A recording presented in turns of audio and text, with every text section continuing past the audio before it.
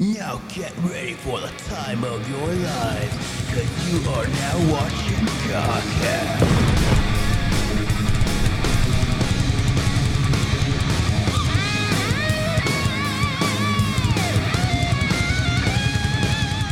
Hello everybody, welcome to Godcast, the show where the host would be playing Hatsune Miku covers of popular music if it wasn't for the copyright system. I'm your host, HydraWave99, and I'm joined here today with Floof Alpaca. How are you today? Came back and he was playing Never Gonna Give You Up in Hatsune Miku Vocaloid version 2. Yep. That could have... And, yeah, and I was disappointed because, life. I came back in hopes that things would return, I guess, things would, be better when I came back. And now he's got something to show me, and I don't know what it is. But I can only assume it has something to do with something. Right.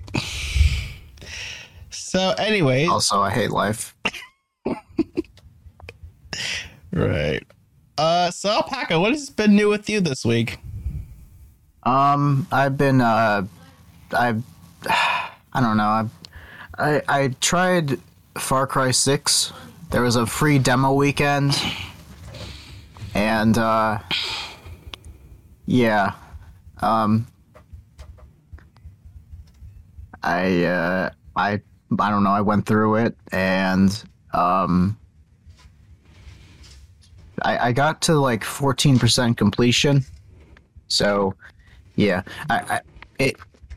It's really different in a sense from the, like, it's not different, but it's a little different from the other Far Cry games. You're the main protagonist. You no longer see cutscenes in first person. Every cutscene is in third person.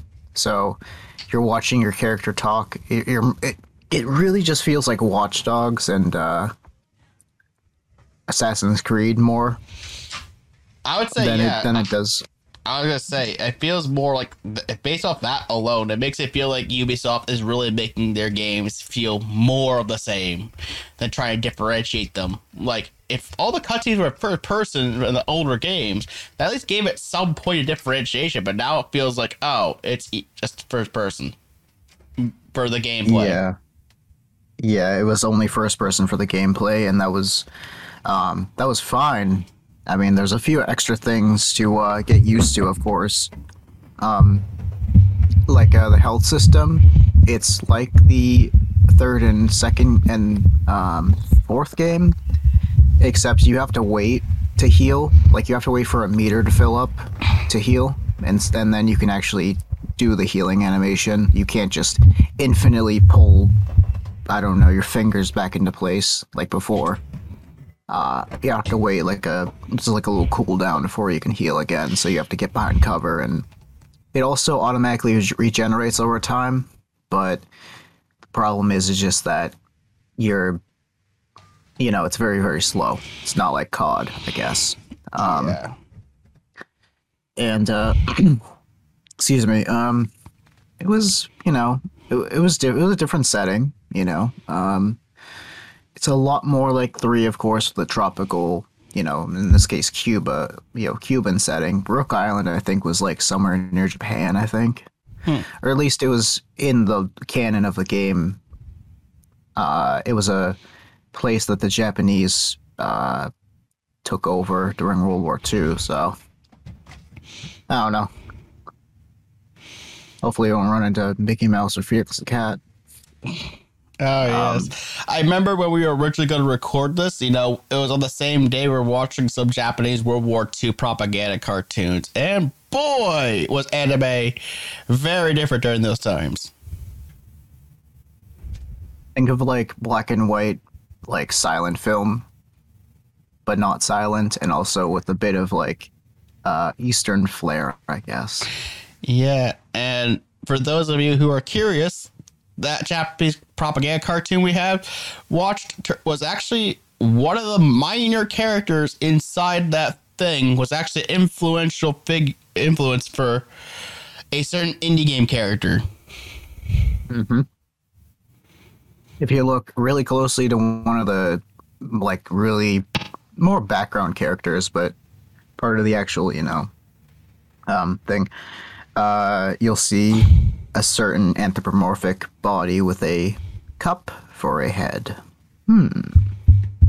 I think you said the developers confirmed that that was actually what inspired Cuphead, at least the design. And I mean, it was like 60 years ago, so I think copyright might like not even, I mean, this was Imperial Japan anyway, so they probably don't even give a flying, but anyways, other than that, today was, I guess, all right. I went shopping and stuff. It was, I don't know. I have these like really weird, random spurs of depression that last like very small times, but they are so like disabling, I guess. But that's nothing to worry about, really. I'm fine right now, but you know how it is. Right. So we have a lot of news to talk about today. I mean, we got various PlayStation news, such as the situation involving Gran Turismo 7 and Haven Studios. We got some Nintendo news, such as what happened with the Wii and DSi shop and a certain update for the Nintendo Switch. We got GTA Plus and a no build mode that got added to Fortnite, and we got some various tech news, such as the NVIDIA Nerf AI that can turn 2D photos into 3D objects. And we have a lot to talk about the Lapsus situation, because my God. Oh, yeah. That was, I guess, startling. I mean, it's just the fact that they, like, Microsoft, Ubisoft, and was the other one Samsung, or there was another brand that got, various different brands got impacted, and Microsoft and Okta were looking into that, and what we thought was actually a relatively minor thing ended up being something much more massive than both of us even realized. And it's just like the Activision Blizzard segment, except these guys, I don't know. And of course, we have to continue with our never-ending news about the Activision Blizzard and sexual harassment stuff, because that's what we do here at Godcast. Well, I mean, hopefully the Xbox Microsoft acquirement changes all of that, and we never have to talk about it again. I just don't like giving it light too much, but I also like giving the light to, people who aren't agreeable, I guess. Right. Anyways.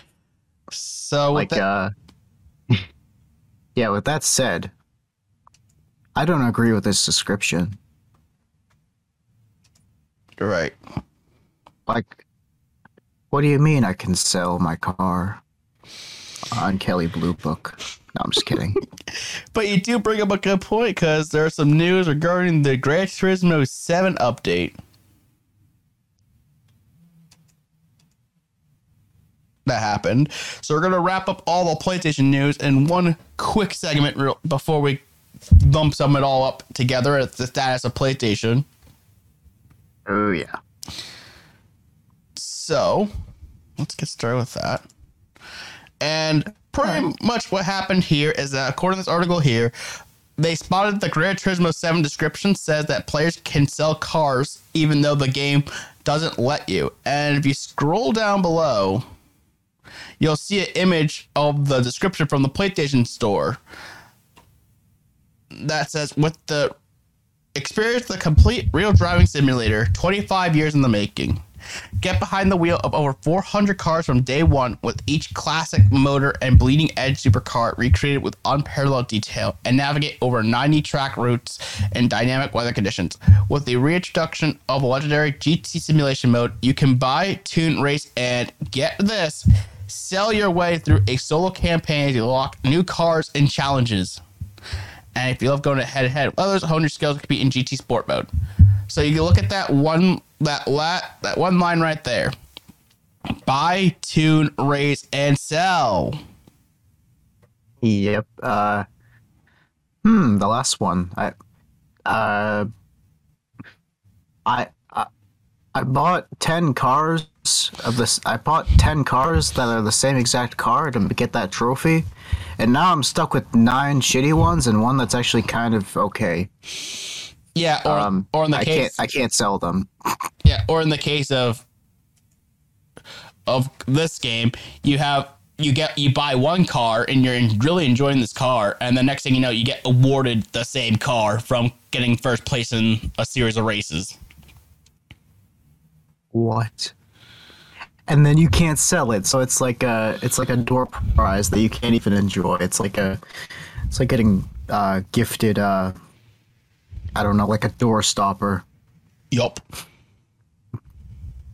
What do I use this wedge thing for?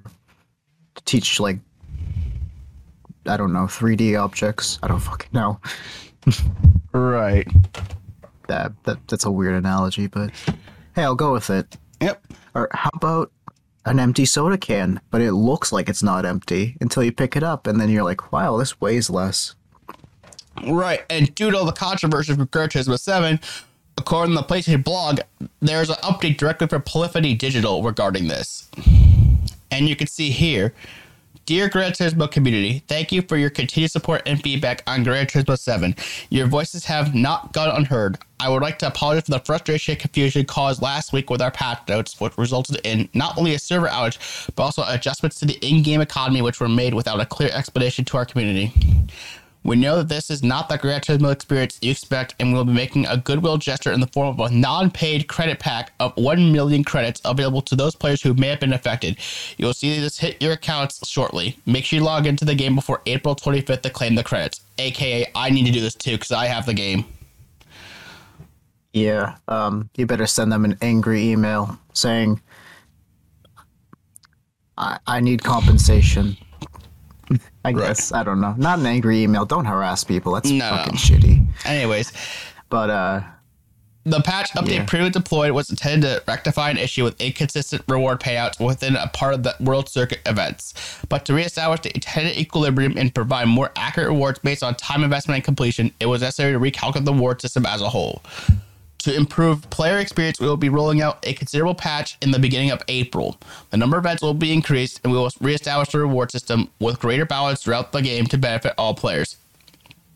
Updates which will come into effect beginning in April, which includes increased rewards in the events in the later half of the World Circuit by approximately 100% on average, so double the credits. Addition of high rewards for clearing the circuit experience in all gold and all bronze results. Increase of the rewards in online races, include a total of 8 new 1-hour endurance race events to missions. These will also have higher reward settings. Increase the upper limit of non-paid credits to player wallets from 20 million credits to 100 million credits. And increase the quantity of used and legend cards on offer at any given time. So in other words, they're going to increase the odds you're going to get rare cards on offer, which is good. And beyond this, there will be a few additional patches deployed between now and the end of April, which will add new cars and course layouts and make some other fixes. Obviously, new cars. I like swag rides. Finally, we also want to take the opportunity to lay out the near-term updates we are working on. We can't confirm an exact date or specifics yet, but we'll give you advance via GranTurismo.com. And here are the things. Increase the payout value of limited time rewards as we develop as a live service. Geez, that last phrase. Yeah, as a live service, always online. Further World Circuit event additions. Addition of endurance races to missions, including 24-hour races. addition of online time travel trials and awarding of rewards according to the player's differences with the top ranked time, and make it so cars can be sold. Woo! Holy shit, we did it at the same time. Oh my god, that's like a movie. Anyways, Yeah. But there's one change that was not mentioned on here that was definitely controversial. Always online. Mm-hmm. They brought all this cool stuff to fix the game, which is brilliant, but they didn't remove the always online requirement For a single player game. Now, I'm with every other, I'm with everyone else. This, as a live service game, okay, it's fine. You can have a live service game. I mean, but do I have to always be online to play a game that can work offline? This is something I noticed with, on PC at least, with the new Call of Duties. You have to be connected to the servers to even play offline custom matches. You have to connect. And I know there's some, there's something with Hitman 3, I think, or maybe it was 2, I forgot. I believe Watch Dogs 2 is like this too, and adopted too, like some other racing games. I think some of the Need for Speed games were like this too, where they were always online. Jeez. But I'm with everyone else saying that is a terrible anti-piracy measure. That is a really terrible DRM, that is like not trusting the consumer who has paid their due times 10. Mm-hmm. Not just screwing over somebody with an anti-cheat by saying, "Oh, you're playing on Steam, on a Steam Deck." Wow. Yeah. Wow. They're not pulling off a Bungie and Destiny situation where they completely just block you off from using a freaking Steam Deck. No, this is the case of if the servers are down, sucks for you.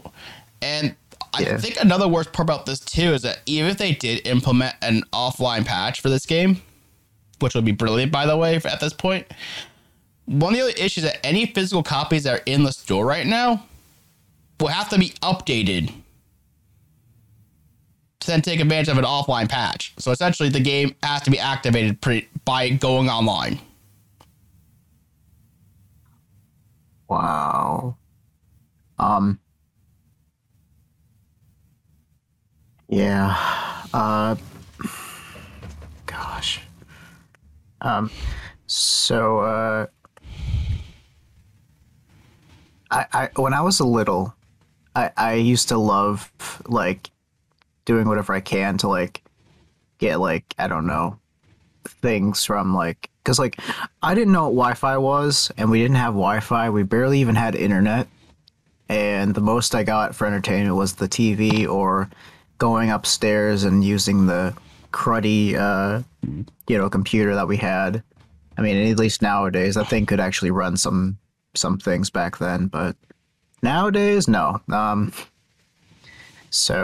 I just remember the days before online was a thing, and I also remember the days of being able to play anything offline as long as you're not, as long as it doesn't really require it. If you want to play multiplayer, of course you need the internet, but if I just want to play the campaign or a story mode or something, imagine if I couldn't play Far Cry because I wasn't connected to the internet and my Wi-Fi went down or my, router decided to crap the bed. Or what if you're like me a few years ago and you're just this kid who uses his mother's phone and uses the hotspot to download games, and now you want to save that hotspot data, and now you can't because you have to use it all the time. Mm-hmm. These are very niche cases, and these are people who have a lot more issues than me or you. But I think that's kind of the point. It's almost like gatekeeping in a sense, Yeah, it really is, and I think what makes this all interesting too is the fact that, this is a game that clearly could be that should be able to be played offline. Like, it should be able to. It's at least a single player mode. Yeah, without an absolute doubt. I mean, the online multiplayer can get that, and I still remember a time which local multiplayer was a thing, and we could see, besides Nintendo, like LAN parties, dude. Anyways. And LAN parties too. Like, practically every other company, minus Nintendo and indie developers, go after local multiplayer. Yeah. And that's a shame too. However, though, while this is a detriment, for the image of PlayStation, they also managed to acquire another studio, and this one hadn't even released a game yet. Nope, but they've shown their workmanship through other means. Yeah, so pretty much what this is Haven Studios, and this was brought by Jade Raymond, who helped create the Assassin's Creed and Watch Dogs series. Not only did she do that, but she actually, I believe, was the head of what was going to be Google Stadia's first-party studio lineup of games before they axed it out because Cyberpunk did so well for them that they thought they could just ditch a first-party studios. Short on the straw. No, literally, the reason why Google Stadia decided to not make first-party games was because Cyberpunk 2077 was actually relatively good on the platform, and it actually sold pretty well on it. So they thought, you know what? Let's not make first-party games and make compelling software. That's like saying Nintendo not releasing any Nintendo-themed, their IPs. I mean, the Stadia has no, bearings without any sort of first-party support. What the hell? I wonder why it died. But yeah, so you could have had a situation with Stadia, which they would have had first-party type of games, some of which probably could have been similar in caliber to, I don't know, maybe Assassin's Creed or Watch Dogs down the road if they provided the studio more money. But nope, never happened. I mean, at least Microsoft, which also is a major tech company, decided to invest into Bungie and have a first-party IP juggernaut, Halo.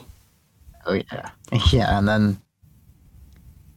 then it went to 343, and then that happened.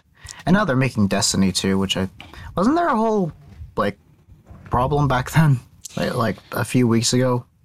I forgot, but not with the Steam Deck, but I think that was when Sony bought. I think that was when Sony bought them off. Yeah, which And now, essentially, what this will allow them to do is, speaking of Bungie, with Haven Studios, with Jade Raymond and the company now also being part of Sony, and Bungie also being part of Sony, they could actually leverage the experience of talent like Bungie to make a compelling live service game, which is what they are actually working on. Yeah, I see. That's going to be interesting a little bit. As you can see here, they began working with Jade and her team in early 2021 when they were on the brink of announcing the formation of Haven Studios. From their first pitch, they were inspired by Haven's vision to create a modern multiplayer experience that brings gamers together in positive and meaningful ways. We were confident in their creative and technical expertise to deliver on such an ambitious project, and we were thrilled to invest in their journey developing a new original IP for PlayStation. We've had the privilege of working closely with Haven this past year and have been impressed by the studio's growth and progress. So now, practically on the anniversary when we made our partnership official, it is especially exciting to formally welcome them into the PlayStation family. So this is a letter that was... This is the press release, the little letter that they have from Jade Raymond herself. 1 year ago this month, we embarked on a journey to start Haven Studios with a small team and big ambitions. Our goal was to build a studio where we could make the kind of games we've always wanted to create and games we've longed to play. We've made amazing progress in a short time thanks to our talented, passionate team and their exceptional contributions. We established a culture at Haven grounded in kindness, adaptability, and courage that unlocks creativity. Gee, I wonder what studio does not have that these days. Our first new IP for PlayStation is on track to deliver a AAA multiplayer experience with a vision to build a systemic and evolving world focused on freedom, thrill, and playfulness that will keep players entertained and engaged for years. Today, the Haven team begins a new phase of our journey as part of the PlayStation Studios family. Working with Herman, Connie Booth, and the team at PlayStation over the past year has been a career highlight. SIE is a supportive partner that truly understands the creative process and what it takes to make a blockbuster AAA game. They have empowered and encouraged us to bring our bold vision to life and make our dreams come true, and we could not be more thrilled about this opportunity to strengthen our partnership. As a SIE first-party studio, we will have the opportunity to collaborate with some of the world's most renowned development teams, including studios like Guerrilla, Naughty Dog, Media Molecule, and Insomniac Games, the creators of games that inspired us as players and developers for years. Add Bungie that list too. We're excited to learn from these world-class studios as well as the exceptional central creative technology and marketing teams whose expertise will enable us to deliver even better games to players. To our Haven team, a huge thank you. It's been one of the most rewarding years of my career, and to the players out there, we can't wait to share more. We're just at the beginning of what is sure to be a wondrous adventure that will span generations. And clearly, this one line here, grounded in kindness, adaptability, and courage for their culture. What company do we know if does not embrace these values? Nintendo. Sorry. I'm thinking of another company.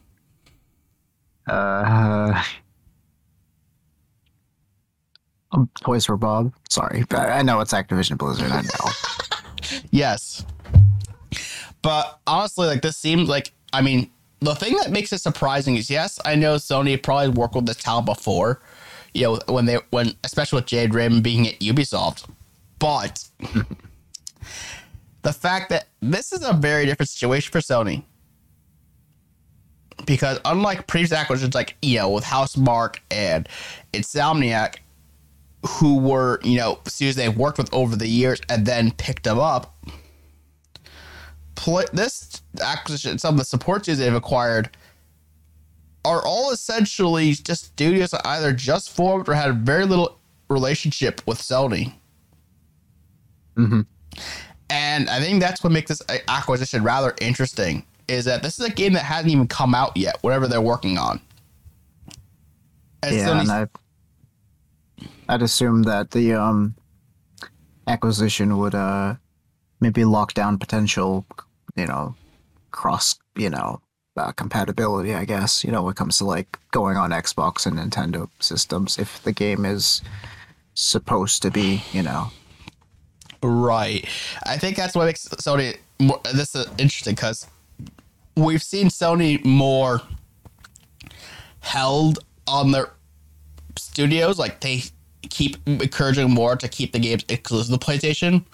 The only exception to the rule, I think, is Bungie, actually, because Sony's just letting Bungie just do its own thing practically. Kind of like how Microsoft is letting, you know, Mojang do its thing, and what we're seeing is practically Activision Blizzard entirely is going to let them do its own thing just to please the regulators. Yeah. I mean, Call of Duty is still going to be on PlayStation after 2024. Mm-hmm. Based off what we've heard from that press release that we talked about a few weeks ago on the Microsoft blog. Yeah, and but as far as Sony goes, they have a tighter grip on their it's more like they're more sentimental about who has been there, you know, and having things be the PlayStation brand instead of being, you know, oh, I can buy I don't know, Assassin's Creed on my Xbox. I can buy it on my PC, but I can also buy it on PlayStation, you know? Yeah. I think with Microsoft, all their acquisitions always serve one purpose: Game Pass. They don't really care as much about the fact that the game could not be on Xbox. It's as long as it's on Game Pass. That's all that matters for them. Sony, at least we could tell from their initiatives that they only want to make sure these games are bolstering PlayStation, aka the platform itself. Mm-hmm. And maybe more news on this in the next episode. More news on this next episode. This PlayStation Plus thing. More news on that next episode. Oh. And one other thing we just have to talk about real quick is this update that came out for the PS5. One other thing real quick. And what this essentially does is it adds a couple other things, and it also highlights some future support that the PlayStation 5 will eventually get. So if you click on the plus button on this article here, it'll expand the list to what the latest version is going to be. Mm-hmm. It's a small list, nothing crazy, but we'll go briefly on this. Pretty much they made it so voice chats are now called parties. And for each access, they decided to divide game base into 3 tabs, which is friends, parties, and messages. And how now when you start a party, you can select either an open party or a closed party. And open parties let friends join without an invite. Friends and party members can also join. A closed party is only for those you invite. Okay, cool. They changed up the game base and just some quality of life improvements in terms of the party management. Hey, Microsoft, can I copy your homework? Yeah, just change it a little bit. Yeah. Why does this remind? Why is this? This is like exactly what Xbox is, though. Like yeah. the parties, they even copied parties.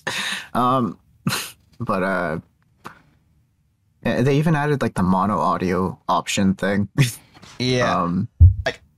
They definitely took a lot of influence from the Microsoft in terms of the party system. I mean, PlayStation has had parties for a long time as well. But they definitely... hey, they added Ukrainian language support. Woo! Yeah, more news on that shortly. Yeah, they said they highly updated the language reader here. Ball support for headsets, trophies. Oh, they added a new feature called voice command. Hey, Cortana. Sorry. It literally is that for their whole thing. And pretty much what it does is you can use voice commands to open games, app settings, as well as media playback. They tell you how to get started on this, and yeah. And yep, other features, they added some other quality of life improvements, such as they made the following changes on their game library, such as the ability to, under the collection tab, you can now filter your games by genre. They pinned the PlayStation Plus to the left edge of the home screen, so then you could redeem monthly games quickly, get easy access to PlayStation Plus games. They added a button to show how to reload and zoom while you use internet browser. Just a bunch of quality of life changes. But I do know one thing that it doesn't mention here, as far as I could tell, is the fact that they're going to add a variable refresh rate support down the road. Oh. Let me take a look. Yeah, 'cause I thought I saw that at one point in time. But it must have been a different article or whatever. But either way, just know that eventually that VRR support is eventually going to come. Yeah, let me try to find it. But you can continue on, of course. Yeah, no, it's not coming up with the article. But I do know that is something that they are eventually going to add. Down the road, I'd say. But like I said, this is mostly a quality of life update, nothing crazy. Guess not. Except copying Microsoft. Sorry, I'm not a Microsoft fan. It's just I don't swing either way when it comes to consoles. just it just looks way too much like the Xbox, you know, things. Yeah. But I mean, whatever. Right. I mean, do you have anything to say on the? I mean, just looking at all these PlayStation news, you have it's an interesting story to tell here. Is that the week in PlayStation is essentially Sony faced a controversy for one of their major games, buying a live service studio and then updating the PlayStation 5. And I think two of these topics more so tie in with the idea of Sony leaning more toward their live service sector. Yeah. Ooh, that's something to actually. Yeah, that's actually something to take note of. Like you can see here, like especially when you're investing into treating Gran Turismo 7 as a live service, and you're buying another multiplayer studio, well, not really multiplayer, but a studio that's focusing on a live service game, and also buying Bungie at the same time too. It's like, yeah, Sony still wants to develop their massive single player narrative game because that's what they're known for, but they're trying to lean into the live service aspect more because they know that's where the money is. Yeah. It's just, what does this mean for the metaverse? And is this good for the player? Anyways, sorry. Maybe not. But I do actually wonder, though. Are they trying their hands at metaverse stuff?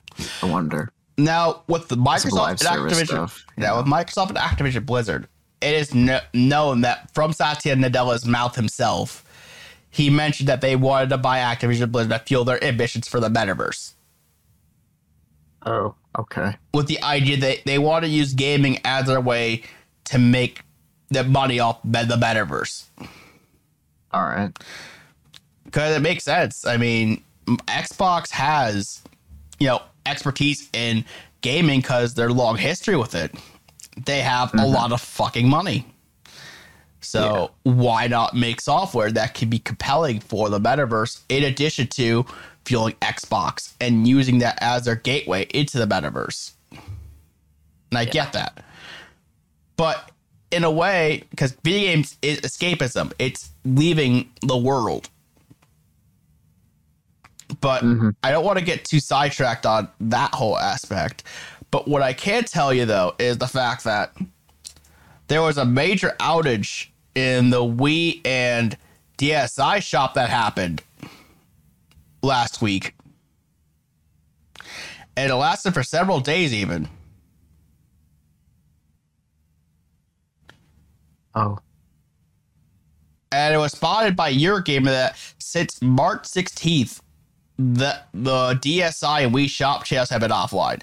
So the story about this is that the reason why these channels were online still is still for those who can re-download their games. You can't buy anything off of them, but they left them online so that way if you want to re-download any software you bought, you can. And apparently last week, the store actually was shut down. So, and what made this whole thing interesting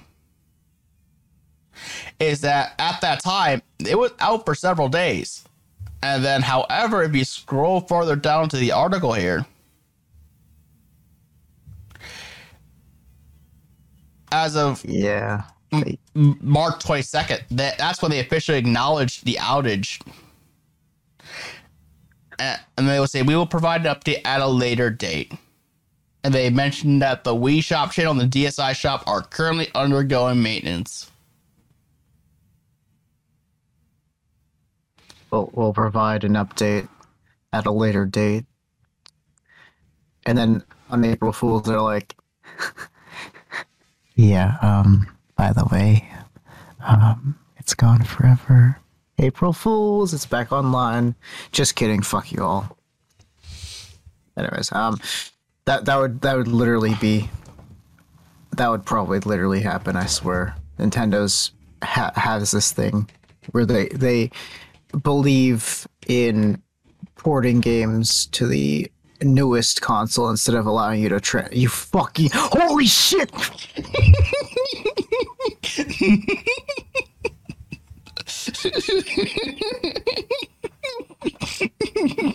He fucking has it. He has the fucking Hatsune Miku duck. What the fuck? Holy shit, in the fucking flesh. God. How the fuck? That's the ones. Is that?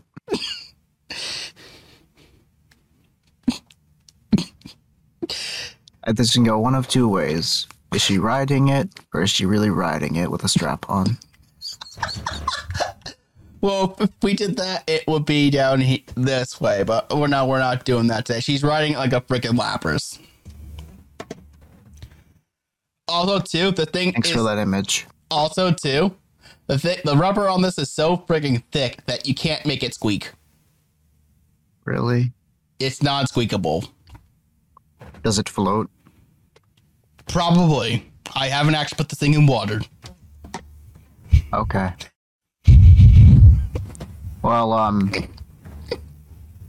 anyways, I feel like Nintendo has this idea that they can shut down, they can really make it difficult to play their older games. You know, some of the most classic games ever.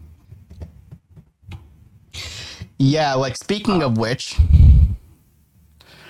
entirely, while we're on that subject, they're actually shutting down one of their mobile games called Dragalia Lost. Oh, yeah. Yeah, let's talk about that. Yeah, so essentially what happened here is that in addition to having the eShop not being the greatest state right now for two of their legacy systems, which, again, like Alpaca has mentioned here, is a terrible sign of things to come, they're also shutting down one of their mobile games, which is Dragalia Lost. It's one of those like mobile action RPG sort of things, if you don't know what it is. Mm-hmm. And what happened here is that, so, thank you for playing the Dragalia Lost game. This message serves to inform players about the future of the game. The Dragalia Lost main campaign is going to reach its conclusion on July 2022 with part 2 of chapter 26, the final and climactic addition to its long-running story. After the main campaign has concluded, service for the game itself will come to a close at a later date. Further details on the end of service schedule will be provided in a future notification. After the final set of new adventures is added in a summon showcase scheduled for March 31st, March 31st, 2022 at 2 o'clock military time, I guess, the game will not receive any new content updates aside from those for the main campaign and certain quests. Please note that summon showcases for existing adventures and dragons, as well as event revivals, will continue to be made available until the service has ended. The Dragalia Lost team would like to thank each and every one of our players, past and present, for your love and support for Dragalia Lost's launch. It is our sincere hope that you have enjoyed your experience with the game from the moment you started playing it, and we will strive to ensure that you continue to do so as long as time allows. God, I wish they could rework this game as like a proper game on the Switch. So, what this means, does this mean like you cannot play the game again after July? Well, I don't think the July date, it's just saying it's the conclusion of the story. Oh, okay. What it's saying here is that eventually, and they're saying the last set of new characters that you can summon will be scheduled for the March of 31st. But what this is saying is that this game is going to be shut down sometime after July 2022. Probably like a few months after, most likely. Okay. But will you be able to, re-download it and stuff? Well, the thing is that this is a mobile game. What do most mobile games have in common? Microtransactions. Well, not only microtransactions. What else? Gotcha mechanics. Sorry. What else? They are downloaded from a single store usually, unless you sideload them. What else? Can you please tell me before I go insane? What did we just talk about with Gran Turismo 7? Oh my god, no. What the fuck? Wait, so do you need an internet connection to play this game? Always? What the And they're shutting down the servers, so you'll be able to download it, but you can't play it because servers are off. What the fuck? Oh no, that is fucking terrible. What even is that? Like, as seen in the sentence here, after the main campaign has concluded, which is going to happen on July of 2022, service for the game itself will come to a close at a later date. And they're going to notify us as the official date for this. Which, this is why I wish they would actually port this game to the Switch and retool it without as many of the microtransactions. Just do that. It would be perfect for it. No, that is sour. That is fucking sour.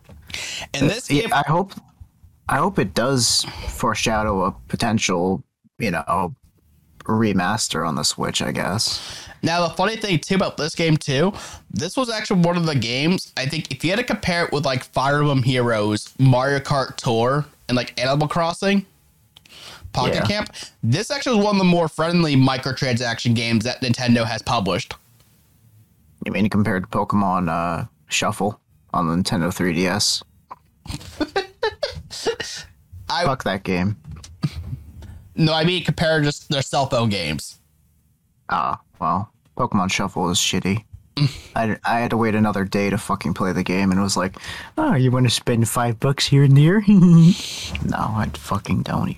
Yeah, but we're just talking about just pure mobile games and non-Pokemon. Okay. So Pokemon Go is not included in the whole mix. We're just talking about purely Nintendo. Oh, okay. This one game is actually one of the more microtransaction friendly ones out there. So, yeah, pretty much. Yeah, this was actually fairly friendly for Nintendo State because Mario Kart Tour was actually very pay to win. It was stupid. If you want to get to 200cc, play the 200cc mode, you have to pay the Mario Kart. There's a special Mario Kart Tour Pass that you have to actually buy. That's literally a subscription literally a subscription to be able to get 200cc. I hope there wasn't any microtransactions to just get a bunch of blue shells in reserve.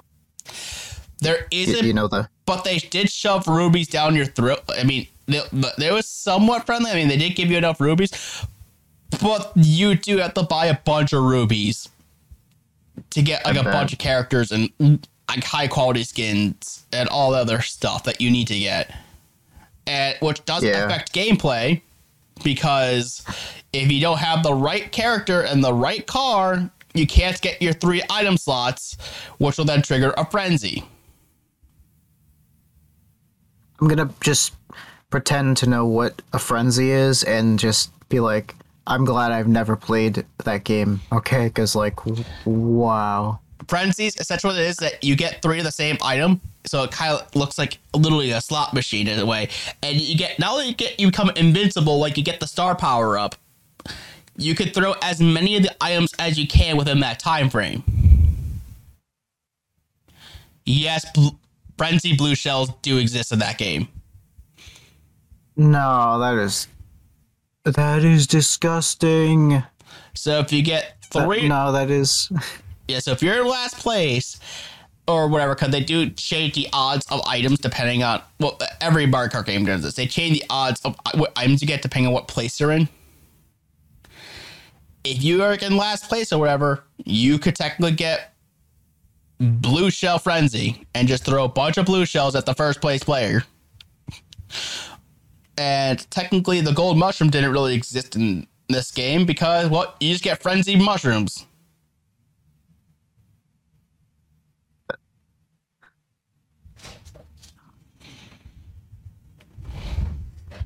So I just realized this game is rated 12, Peggy 12, and has nudity in it.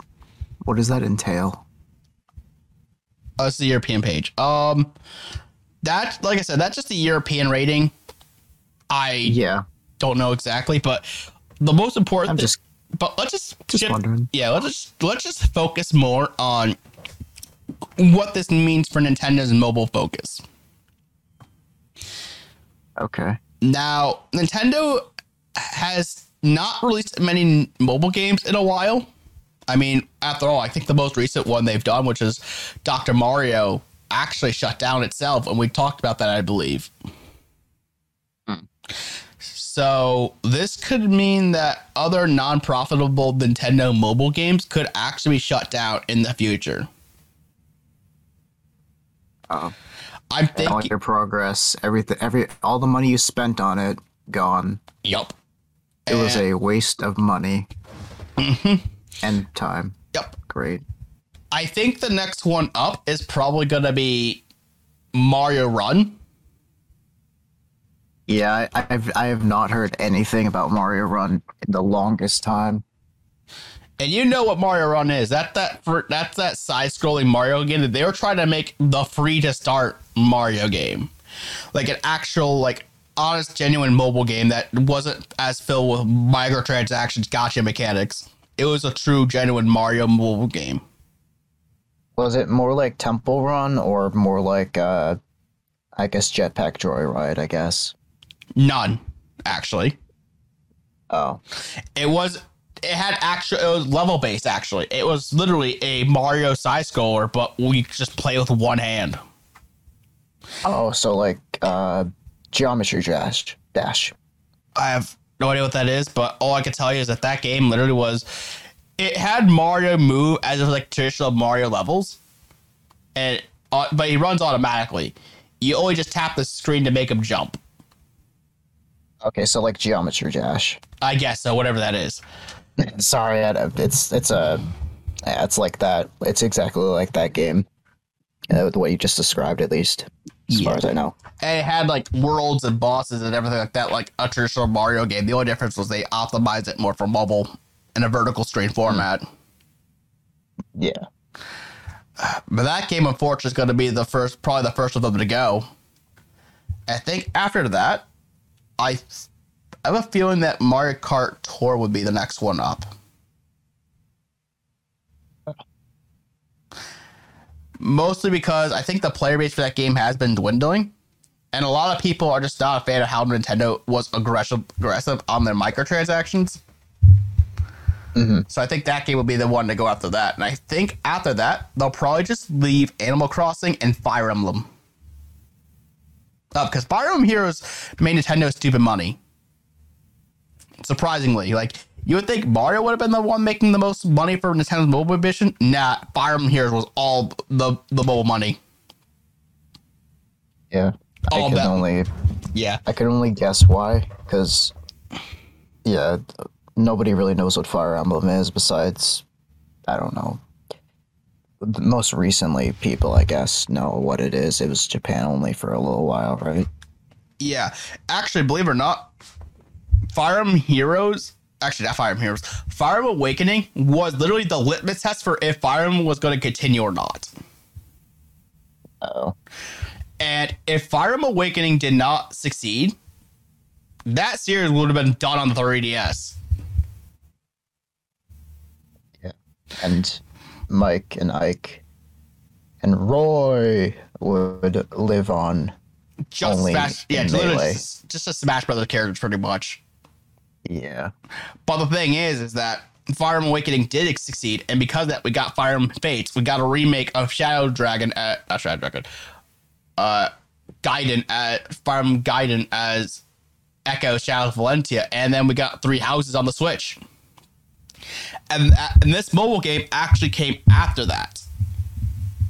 So Fire Emblem Heroes actually made more money for Nintendo's mobile games than Mario Kart Tour and Mario Run did. And that's pretty good. And you think, and like I said, you would have thought Mario would have been the more popular one on mobile. Nah, it was Fire Emblem.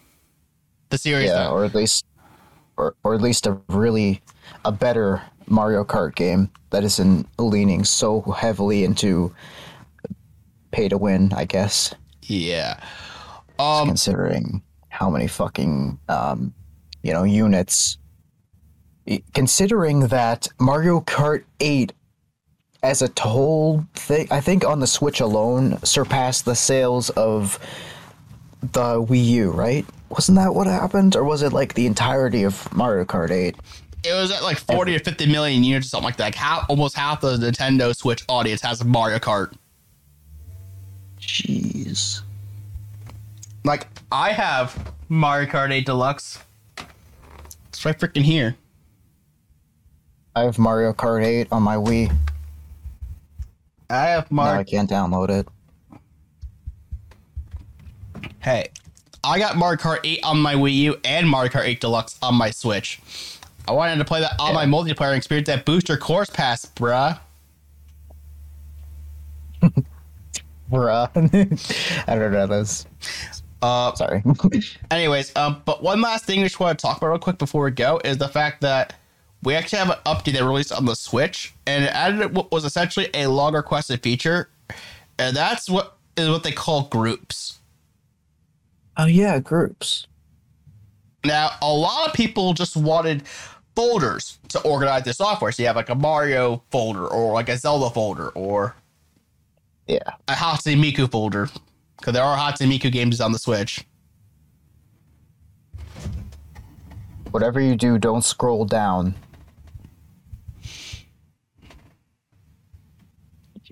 No, I'm being serious. On that tweet, do not scroll down. I swear to God, he fucking scrolled down out of morbid curiosity. I didn't. We're just going to go right to the group page. So you can see here, if you go to that link that they provided in the tweet there, you could scroll down. You could kind of see like an image of what this all is. So what you would do essentially is you go to your all software group. So you get this usually once you get to like 10 or more pieces of software. And this will allow you to create groups to better organize your games. And you could like select like, okay, I want a retro gaming group. So I have my Genesis app, my 64 app, my SNES app, and my NES app. Put it all in a group. There you go. And then it makes it easy to find. So when you go to your all software group, you just go to your group and there you go. Nice. This also did do a minor tweak to Bluetooth audio to make that experience better. But I believe this was the update that increased the boost of the Bluetooth audio. But other than that, that's about it. And it's kind of just folders in a sense, right? Well, one of the main problems that people had with this is the fact that you can't exactly, they're not right pinned front in the home screen. You have to go. Okay. You have to go to your all software tab to then be able to see the groups that you made. Oh, I see. But it is a step in the right direction. At least it is essentially folders, like you said, make things quick. Yeah, I guess so. Organized, so rather have to go rather than have to scroll through your all software to get to that one Bomberman game that you wanted to play for like since launch. An easy way to do it, but looking at Nintendo as a whole, it's marred with preservation controversy, mostly. And while there's a quality it's kind of similar to PlayStation. There's a good chunk of controversy with PlayStation. They veered heavily toward the live service stuff. They haven't made, granted, they're still going to do the single player stuff. PlayStation leaned heavily toward their live service stuff. And then they have a couple quality life changes for this main system. Nintendo, preservation is fucked, and a quality life improvement for the Switch.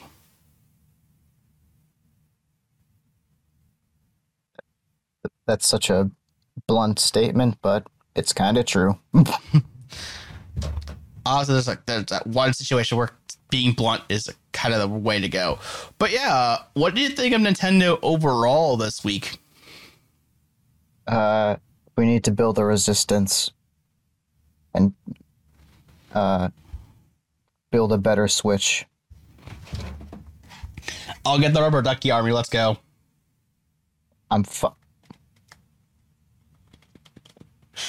If I sidestep, will my character disappear? I'm sidestepping. Yay! I'm gone. Hell hath followed. Oh shit, I'm big. Why am I big? Fucking Mario with your damn mushroom. Oh, okay, I'm normal size. You hit a paratrooper or something. I don't know. Yeah, paratrooper. Yeah. And then we also have Fortnite getting a no build mode.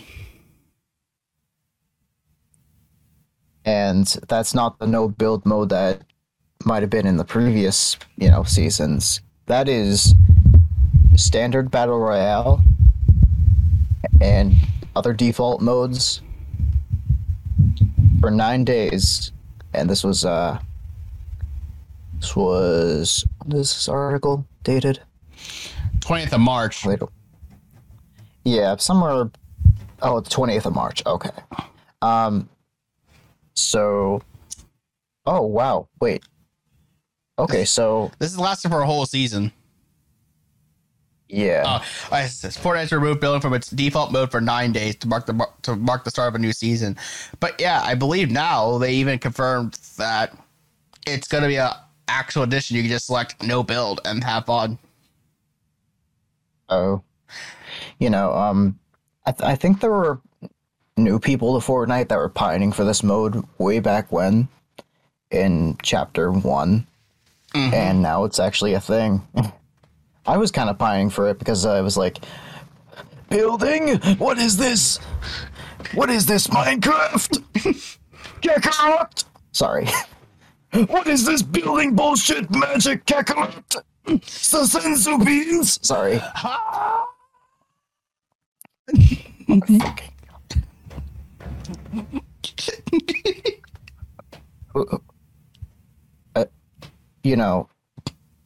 For a second there, I would let it slide and call that duck Bulma, but I would just... I think Bulma's the blue-haired lady. I'm not sure. Wife of Vegeta. Yeah. Or, I don't know. The mother girlfriend of Scott Pilgrim. The girlfriend of Scott Pilgrim was Ramona Flowers. But yeah, we'll go with that. Anyway, yeah, so... Yeah, we'll go with that. I guess, I don't know.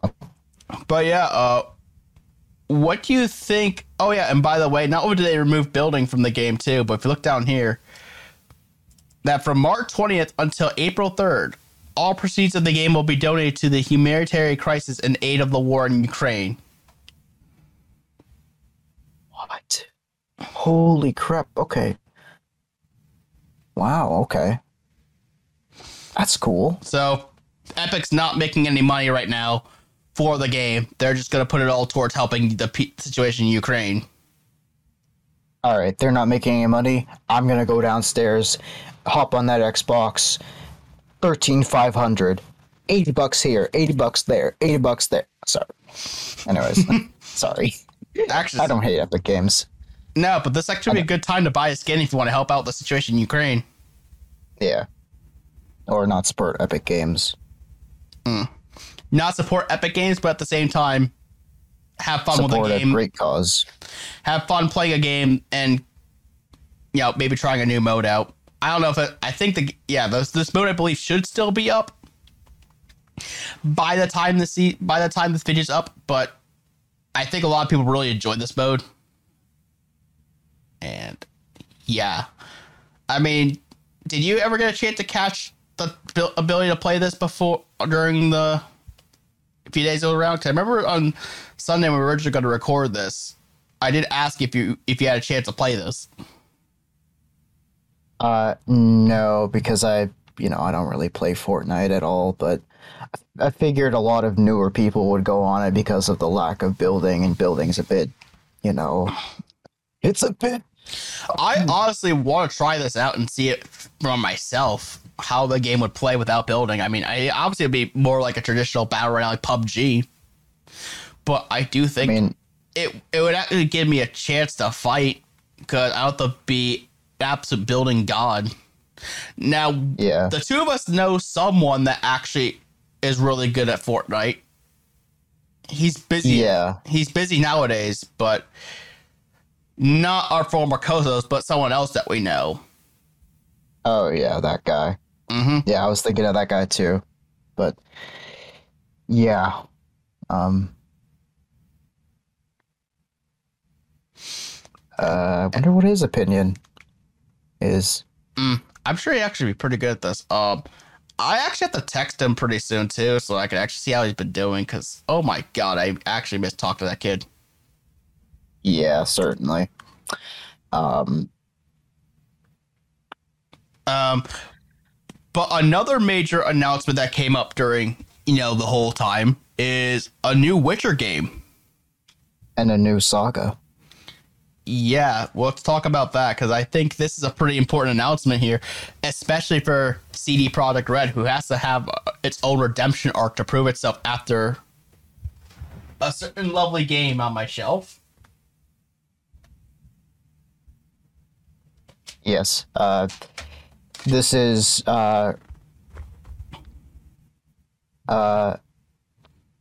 Witch Dead Redemption for CD Projekt Red. Red Project Redemption. Holy shit! Yes! That fucking fits. Yeah.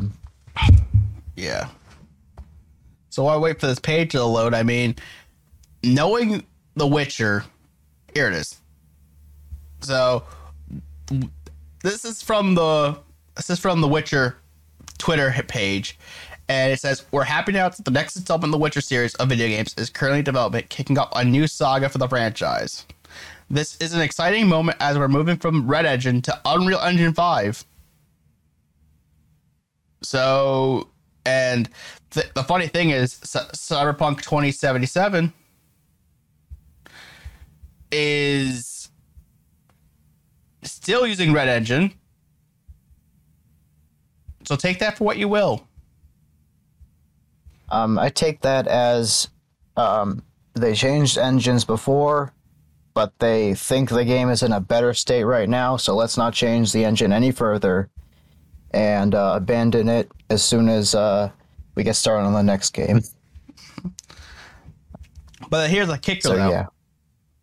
From when they're look at this, beginning a multi-year strategic partnership with Epic Games. It covers not only licensing but technical development of Unreal Engine 5, as well as potential future versions of Unreal Engine where relevant. We'll closely collaborate with Epic Games developers, with the primary goal being to help tailor the engine for open world experiences. At this point, no further details regarding the game's development time frame or release date are available. And the Red Engine, which I mentioned earlier, the technology which powers Cyberpunk 2077, is still being used for the development of the upcoming Cyberpunk 2077 expansion. Whew. Could this potentially hint at Epic Games possibly sometime in the future, if this partnership works out, buying CD Projekt Red? Oof. No, I hope not. I just hope that we'll see what's his name, Geralt in Fortnite. Right, because we see, like, with Sony's, I mean, it's a minor off-topic rant, but we see how Sony does the tactic of, let's do a long-term partnership and then buy the studio off. Uh-huh. I know, I mean, Epic is more like Microsoft. They bought random studios that have no real relationship with Epic just for the sake of buying them, like we've seen, especially with Harmonix. Yeah. But looking at this, I mean, this could be an example. I mean, CD Projekt Red, even though Cyberpunk 2077 was a flop, let's be real here. even if I enjoyed the game for what it was, is could potentially be in an acquisition state at some point with Epic Games. I think. I mean, obviously, this would suck for those who are in the modding community because that means that all Witcher games in the future would be the Epic Games launcher. But, I mean, Unreal Engine is a proven successful engine, and I think would benefit CD Projekt Red in the long run. Oh yeah, especially that Matrix teaser. It only shows what can be, not what, what could be, Exactly. I think CD Projekt Red realized, wow, developing this engine for Cyberpunk 2077 took a long ass time.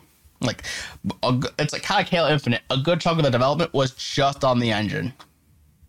Mm-hmm.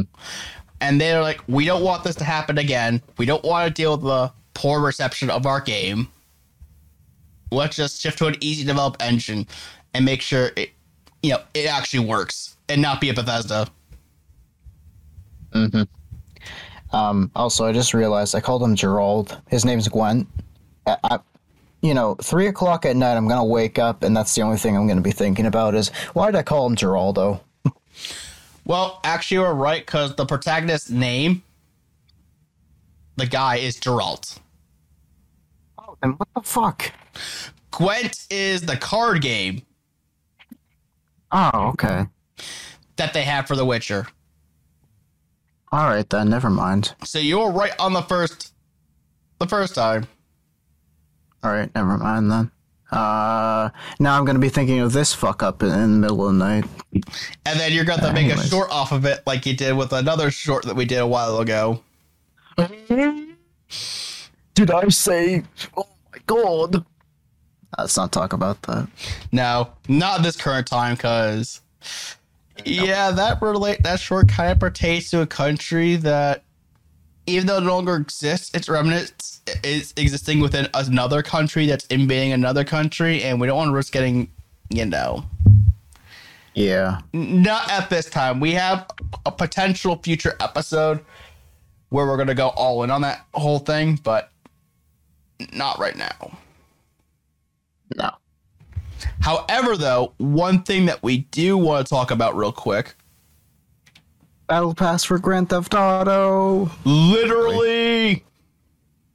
But not quite. It's more of like a subscription that tells you, no, yeah, you're getting like $5,000 every time you pay it every month. Plus a bunch of other little bonuses like,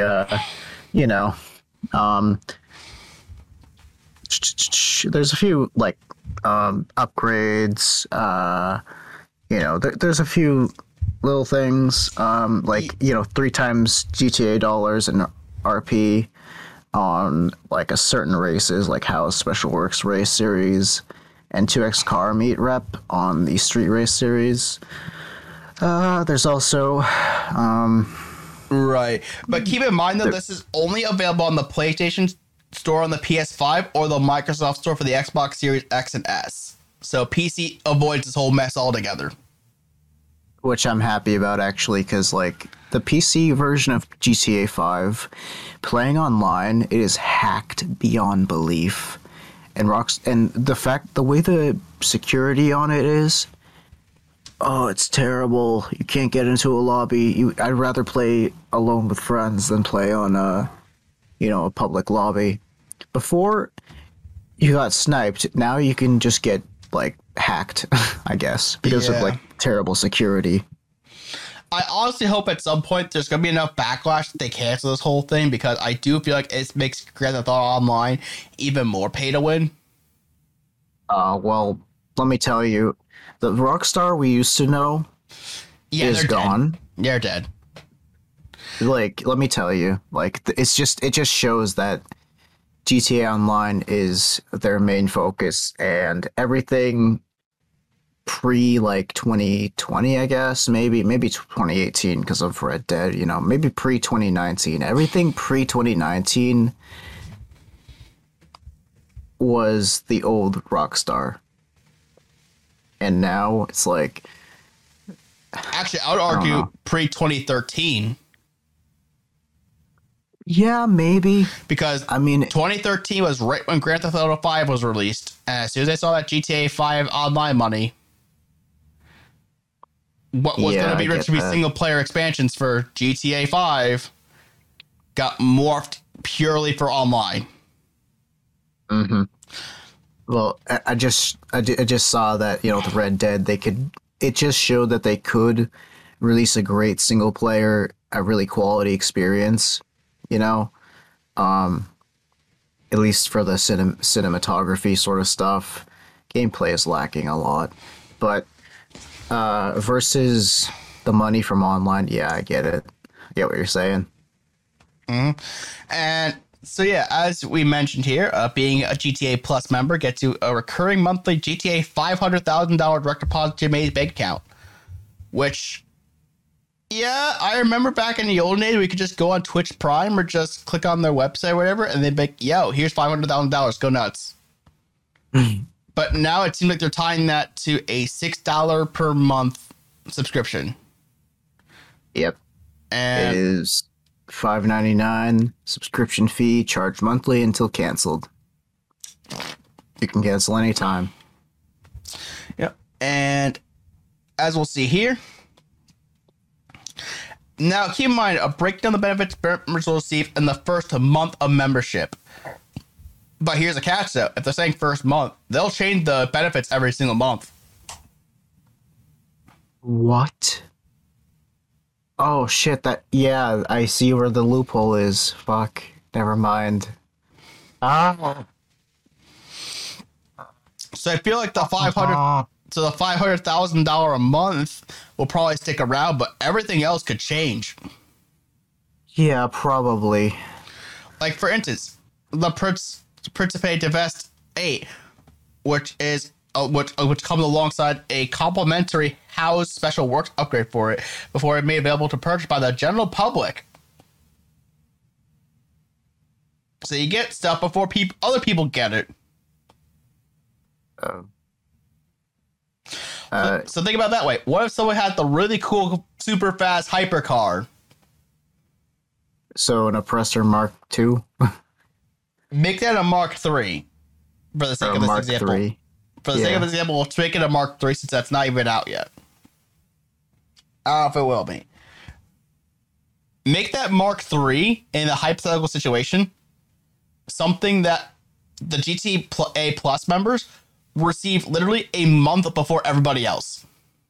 And the only way you can get that car for that first month is if you pay them $6 to get that vehicle. I mean, it's a minor fee, but I get I get that that is still pay to win, and I don't like it. No. And then also come with the auto shop located in La Mesa. Introduces an assortment of gameplay updates from Los Santos tuners. Current auto shop owners can relocate to La Mesa at no additional cost. Okay. They also waived Los Santos Car Meet membership fees. Current Los Santos Car Meet members with GTA Plus will be reimbursed $50,000 during this event period. Mm-hmm. Yacht owners can upgrade to the Aquarius Super Yacht at no additional cost. Yeah. The Gusset Frog Tee and Booker Prolapse basketball top and shorts automatically added to your wardrobe. So you're getting content that, I mean, in an online environment is likely to be non-accessible content for everybody else. Yeah, but it's cosmetic stuff. True. I mean, some other stuff is not, but No, it isn't. But the point is, it's still unaccessible content, whether it's cosmetic or not. yeah. The conveyor livery for the Mammoth Avenger, HVY APC, and the TMO2 Congelee. And a selection of free paints and emblems from the auto shop. And 3 times GTA money and RP on How Special Works race series. And 2 times car meetup rep on the Streets race series. Additionally, GTA Plus members can also take advantage of special GTA Plus Shark cards that provide extra bonus cash from the PlayStation Store on the PS5 and Microsoft Store. Oh yeah, it says down here every month GTA Plus will deliver a new set of exclusive rewards. So yeah, it will change. So pretty what they're saying is if you want this stuff now, you have to subscribe to this membership. Otherwise, forget it. Yeah. So literally, they're trying to make it, hey, $6 a month, you get exclusive stuff. It's like that time which I remember back in the day when I actually bought all of us literally the starter packs. God, that was annoying. But back to this, it's just like, why do you need to introduce a subscription service to a game that's already making ludicrous amounts of money? And there's already massive backlash for this game already because of it. And now no one will probably upgrade to the Xbox Series or PS5 version because of this stupid subscription service. If they're trying to get people to upgrade. Which, by the way, is not a free upgrade, by the way. Oh, yeah, and keep in mind, if you transfer your online stuff over to the new consoles, it's deleted from the old consoles. It's literally just ported over, and it's not copied over. It's literally cut up and put into the newer system. So if you have friends that don't currently have a PlayStation 5 or Xbox Series XS, then I would just stick with the old version and wait for stock to return. I also would say this is a game that really could take advantage of crossplay. I swear to God. If you minus the PC hackers, this game could really use crossplay. Oh, yeah. It would kind of help cut down on the hackers because maybe Rockstar and Take-Two security team, I guess, whatever it would be, might actually crack down on PC hackers and make their network coding a lot less open source, I guess. On top of it, too, I believe there is a way which you could upload your save data to the Rockstar Cloud. So what you could technically do is you transfer your data, before you back up your save data to the PS5 and Xbox Series version, just back up your save to the cloud and then re-download it. Might work. I'm not sure if that will, but it might. I think it actually uses the cloud, but I'm not sure. Yeah, you just have to make sure you do it before the transfer. Okay. That if you want to take advantage of that, just do it beforehand. But other than that, or make it backwards compatible. I don't know. Something weird like that, like I don't know, like Diamond and Pearl putting Sapphire, Ruby, and Emerald, or Fire Red and Leaf Green into the bottom of the DS. Well, keep in mind that the PS5 and Xbox Series X and X can play the Xbox One version or PS4 version of the system, so it's not like... Yeah. Well, that's lost. But anyways, and then we have to deal with the never-ending saga of the Activision Blizzard saga. Yeah. We'll try to get through it quickly because I'm sure we have a lot of interesting news here. Yeah, I mean, can we just, like, I don't know, fast forward? Yeah, we're going to do a quick discussion on this, but pretty much what they're saying is as reported by Activision Blizzard lawsuit containing new allegations of sexual harassment and discrimination. As reported by Bloomberg, the suit was filed in the Los Angeles County Superior Court on behalf of a current employee referred to as Jane Doe by attorney Lisa Bloom. According to the lawsuit, Doe has worked at Activision Blizzard since 2017 as a senior administrative assistant in the IT department, and during the time has experienced what they describe as an alcohol-soaked culture of sexual harassment. The lawsuit reiterates the allegations that Activision Blizzard has cultivated a frat boy culture that enables a rampant sexism, and details how Doe was pressured to take shots and share an embarrassing secret as part of an initiation dinner that took place on her first day of work. And yeah, and you can see here that Doe claimed there was continuous pressure to drink alcohol at work events and take part in cube crawls that saw women verbally and physically harassed. She also claimed that after work events such as a Jackbox event, which requires players to submit answers to various prompts, often resulted in responses that were mostly sexual in nature.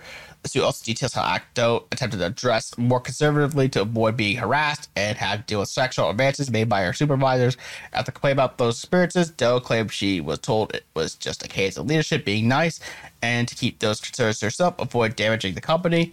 In a bid to escape the hostile environment, Joe said she applied to a number of open positions within the company but was rejected.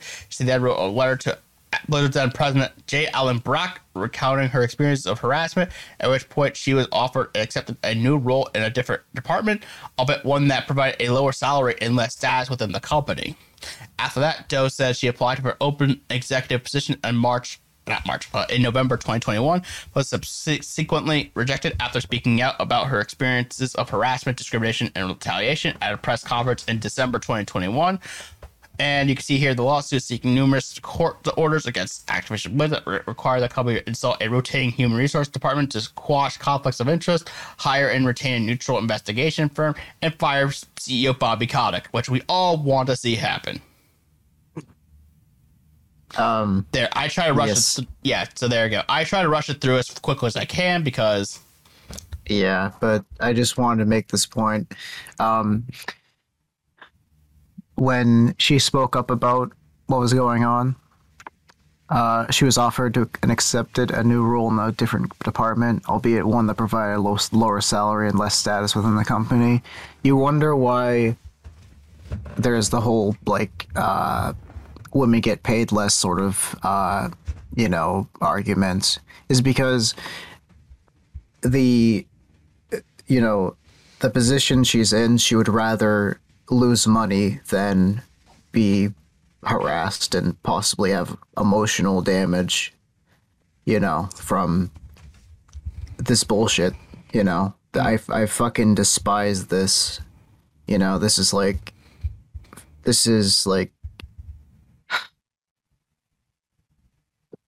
at one point in this world, in a first world, is this okay and accepted in a culture? It's like, I don't know. I don't really want to talk too much about it anymore because it's just we all know that they're scummy, and I don't want to rehash that. It's just no. There's only one thing we should have to say about this, because honestly, I mean, seeing that this person get essentially feels like demotion and then not be able to take open executive positions is literally sexual harassment. And also, say the famous phrase, Alpaca. Bobby Kotick. Exactly, because now we can talk about how Steam is going to be coming to Chrome OS. Oh yeah, about this. Oh my god, I wonder though, would it be its own separate operating system? Is Chrome based on Linux or something? I really wonder. So, pretty much happened that the week prior, Google mistakenly showed up a presentation slide that appeared to confirm the long-awaited support of Steam on Chromebooks. The presentation mentioned a site people could read with information on how to get started with alpha testing, but no site materialized.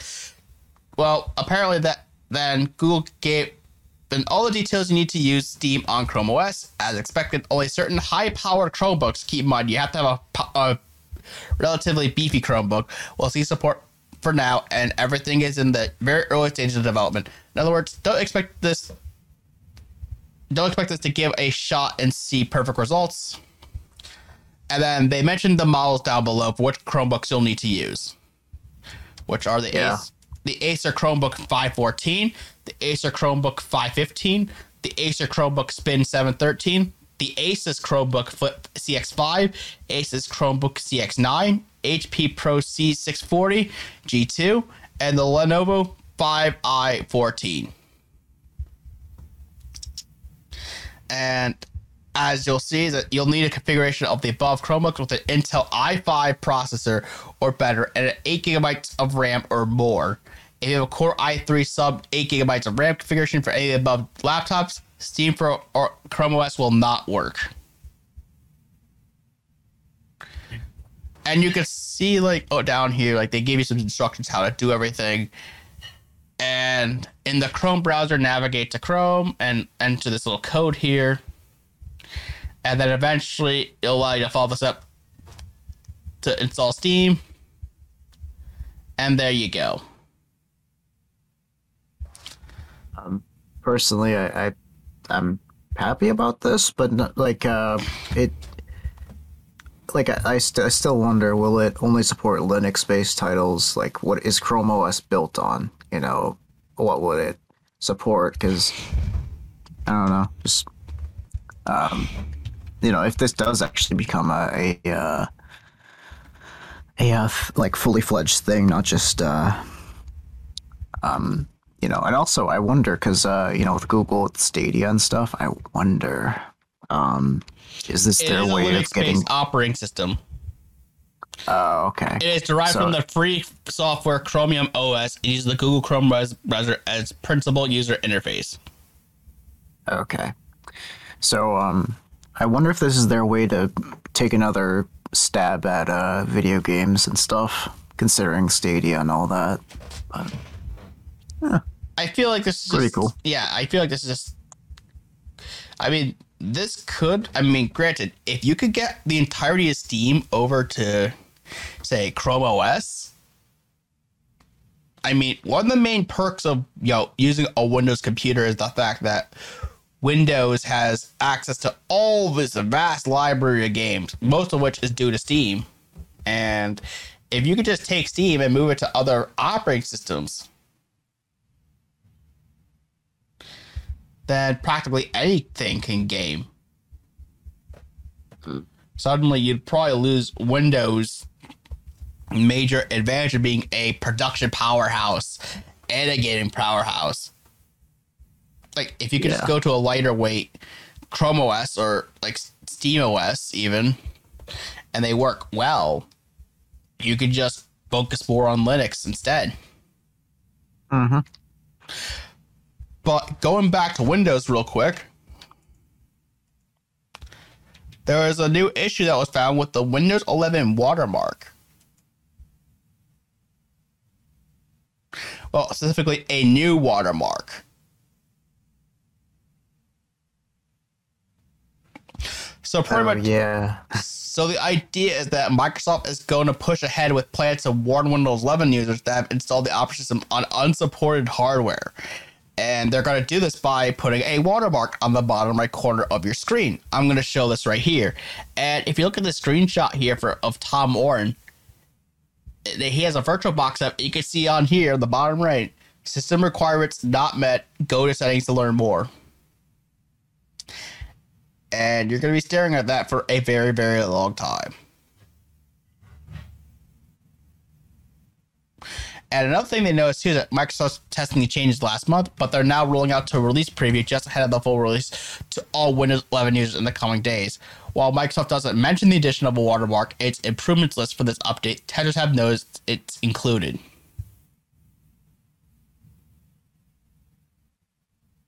System requirements not met. Go to settings to learn more. Wow, I can't wait to see that burnt into my monitor. Honestly, I do think for your computer, you should be fine. I don't think you'll see it on your monitors at all. Oh, yeah, I know, but I'm speaking for the people who have like an not an i7, 7,000, well, not 7,000, fucking hell. A 7th gen or, a Zen 1 Ryzen, I can confirm that I'm not, this is why I'm not upgrading my computer yet. Well, I can't upgrade it at all because I have an Intel 6700K on my computer. Which not to mention that GPU prices, while they're slowly going down, they're not doing their utmost to be affordable still. Right. So I'd like to be able to make a new computer, but for right now, I'm dealing with this computer and watching Sue Metal ride a Hatsune Miku. Now, is it riding or is it actually, riding with the, whoopsh? No, it's actually riding it like a Lapras. Yeah. Considering,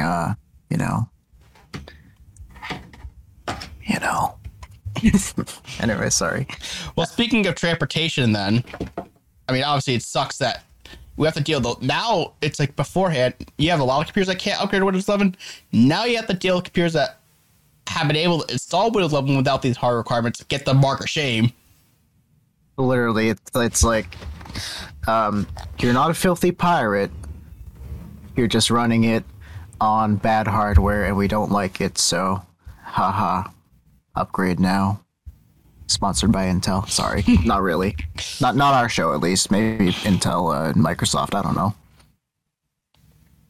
But we have a couple of articles here regarding what's been going on with Uber, at least. And there's a couple new things they've added here. One actually is pretty interesting and goes against what we think of for Uber. The other is a feature that's currently discontinued right now that may come back eventually. So let's start off with the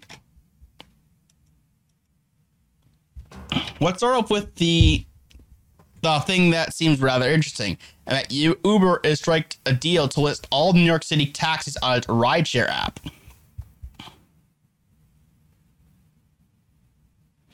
And now this is an interesting take here because we think of Uber as like this, anti-taxi sort of thing.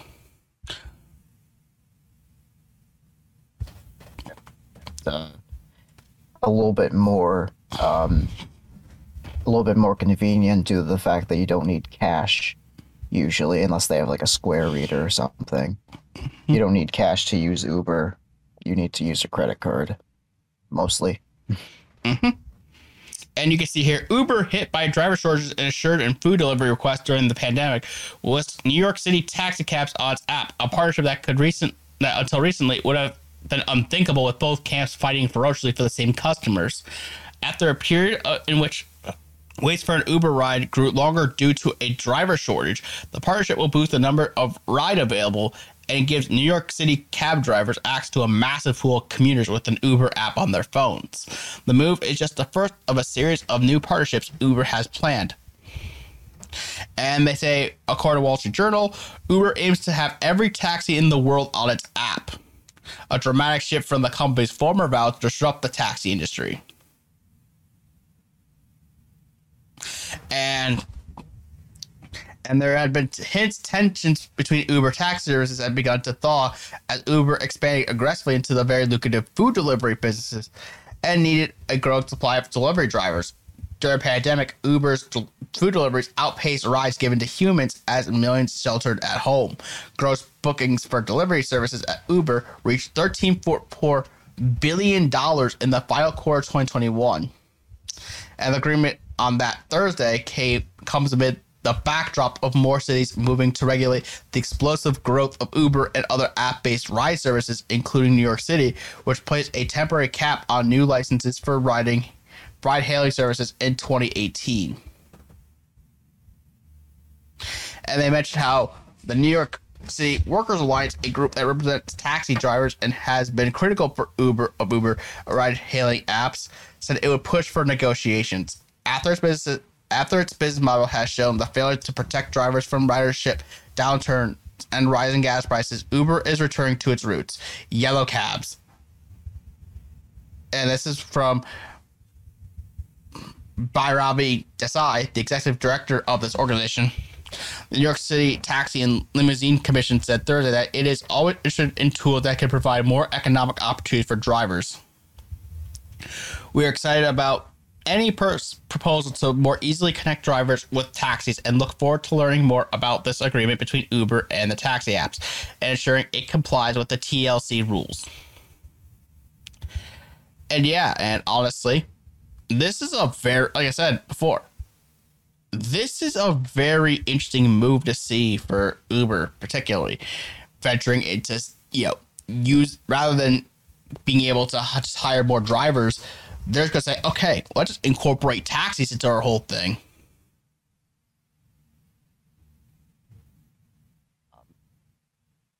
Yeah, I mean, the way I said it before when I was looking at this is like, it's kind of like, instead of if you can't beat them, join them, it's like, well, it's kind of like that. but it's more like, you know, Uber is really overpowering the entire taxi cab space, so they're they are kind of in a sense joining them, but in a slightly um you know, it's going to be a slow process, of course. You know, it's not just going to be like I can call, I don't know, the cab driver down the street and say, by the way, you support Uber? You know, I can't just order him from the app. Um, but I mean, I guess I'm happy about it, I guess. I mean, as long as it's not, you know, imperializing all the taxis and, like, you know, almost forcing them to work for Uber exclusively, not just have an independent service. That's pretty much my only, like, small, I guess, asking question, I guess. I don't know. Right. Like, the thing that makes this interesting is also, if you think about it, you have taxis and Uber, and now all of a sudden it's like, it's kind of like now that taxis accept another form of payment, essentially what this is.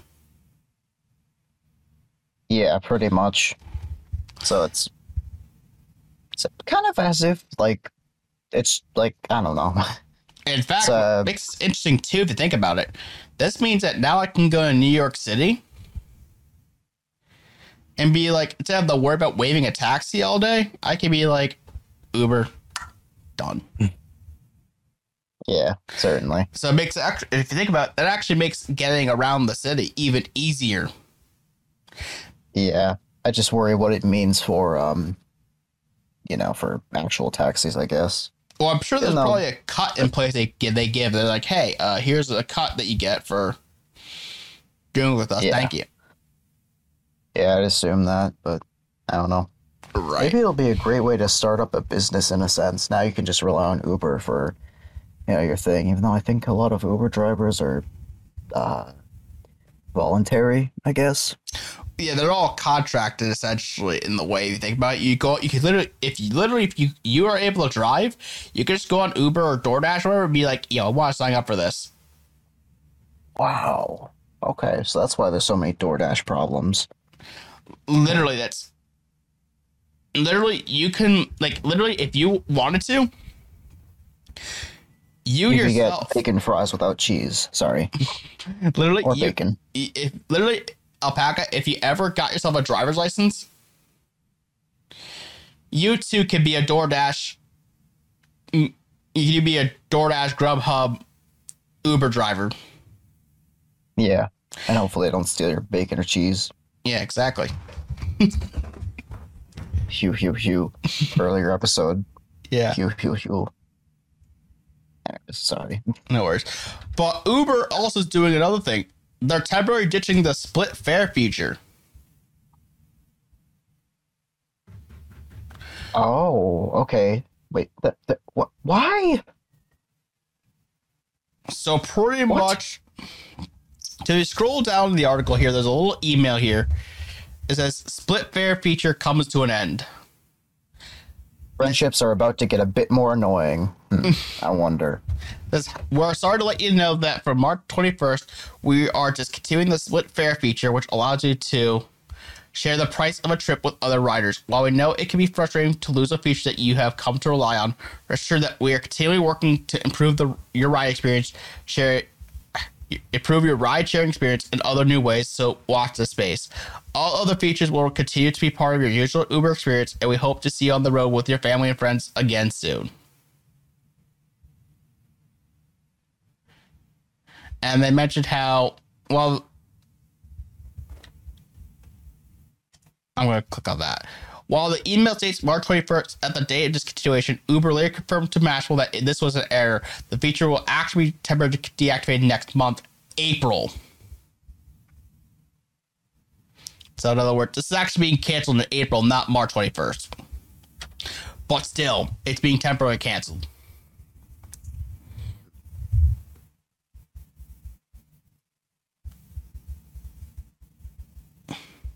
Like, yeah, like, that's actually kind of crazy to think about. Like, you can't just go ahead and just have two people share a trip on their phones. I don't understand why it had to be removed and replaced. Why couldn't they just like sunset it while also including the, I guess, brand new feature, a brand new version of it? It's like, why, like, it should have been rolled out like how you have a website feature, like new website layouts, like with Facebook or Reddit even. Yeah, there's like a transition period that, how like on YouTube you used to have your banner in the background, it like blurred out a tad bit, and now it's just a banner across the top of your website or your channel. Yeah, there should at least be a trial period or something, not just abruptly discontinue it and not have anything to replace it with. Like, there should be something. Like, let's just speculate.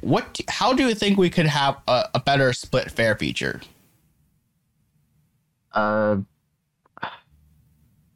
don't know. How do you improve telling somebody, hey, want to pay this fee? Hey, want to pay this fee? The only way you can do it is like, instead of splitting fare, it can be like, it's kind of is the same thing, but hey, everybody put your change into the hat and we'll pay it off, sort of thing. Yeah, there has to, because I think like when you Uber, there should at least be like, a percentage, like, hey, how much a percent do. I haven't had to use this feature myself, so I can't tell you. All I know is I've used Uber for one reason, and that's to use the electric scooters to navigate Sacramento, and that was amazing.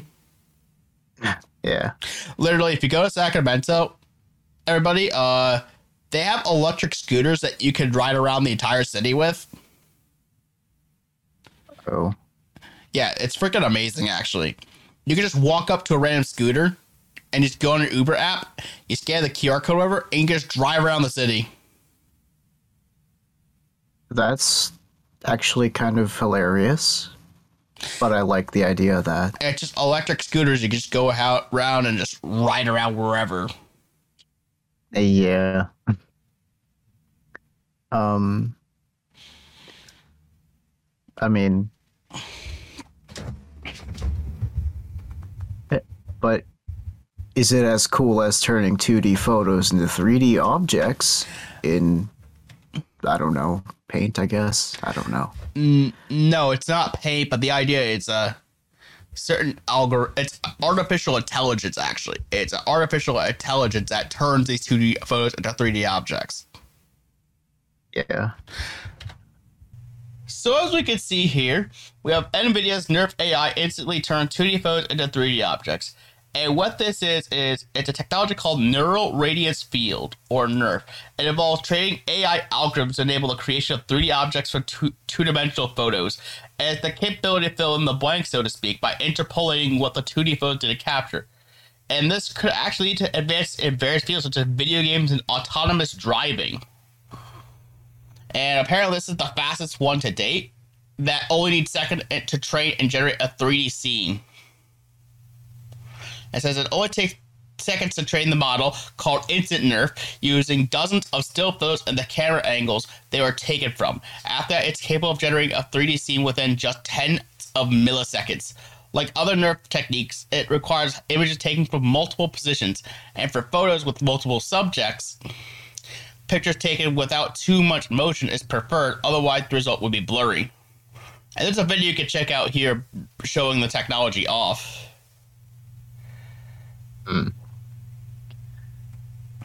And as you can see here, it says, NVIDIA explained that early Nerf models don't take too long to produce results either. It only takes them a few minutes to render a 3D scene, even if the subject in some of the images is obstructed by things such as pillars and furniture. And training them only took hours. NVIDIA's version only takes seconds to train because it relies on a technique the company developed called multi-resolution hash grid encoding that's optimized to run efficiently on its GPUs. It can even run on a single GPU, though it's fastest on cards with tensor cores that provide a performance boost for artificial intelligence.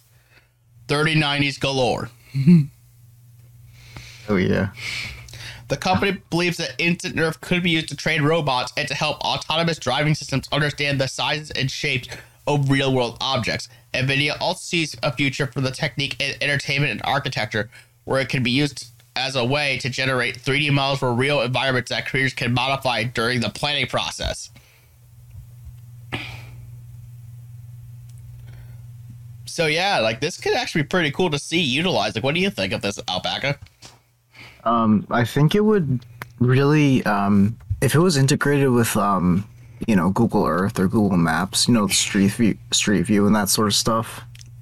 I think, I think they use something like that. I know they have like a 3D camera on their trucks, and that's when they drive by and they snap a bunch of photos every half a second, I guess. And that's how that's created. But using like an AI to, that's actually trained to like understand its surroundings in a sense. I think that would maybe like allow Google Maps to be a bit more lively feeling even. Yeah. Like when you said Google Maps, you know what I first thought of right away? Microsoft Binbos. You're right about Microsoft, but a specific game I think could actually utilize this, because even it uses Bing Maps, actually, I believe, to generate data, and that's Microsoft Flight Simulator. Oh, yes.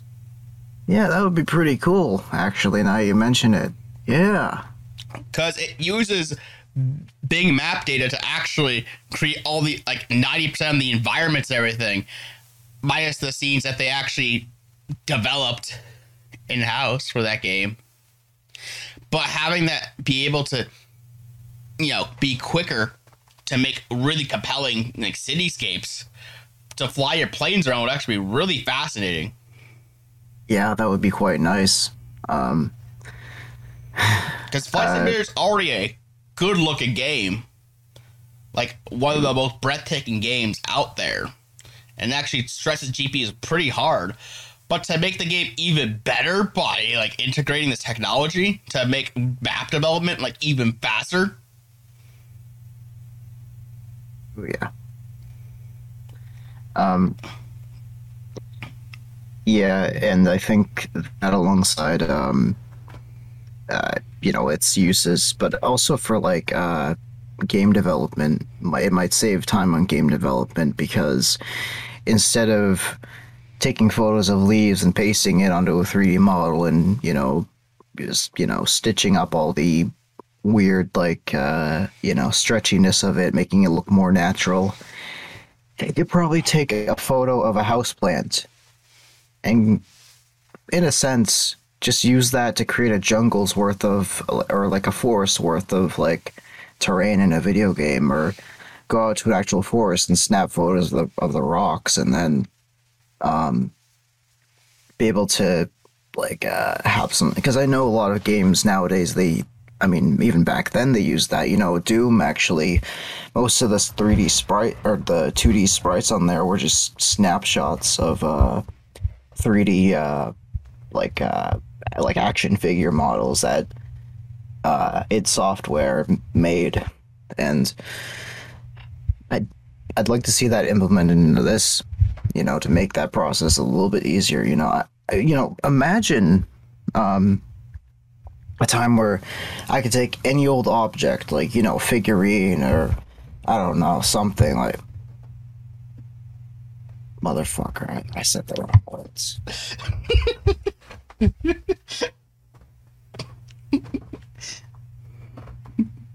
Anyways, yeah, he's got a Hatsune Miku duck.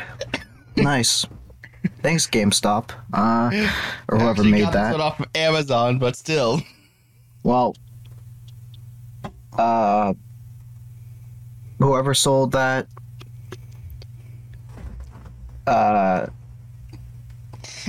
you did a fine job. You had fine craftsmanship. But your craftsmanship is being used for evil. Imagine taking a soda can and like taking snapshots of it, and you'll be able to have like a way of having a 3D model of a soda can that isn't handmade. It's literally made by AI, and it's like generated to a T.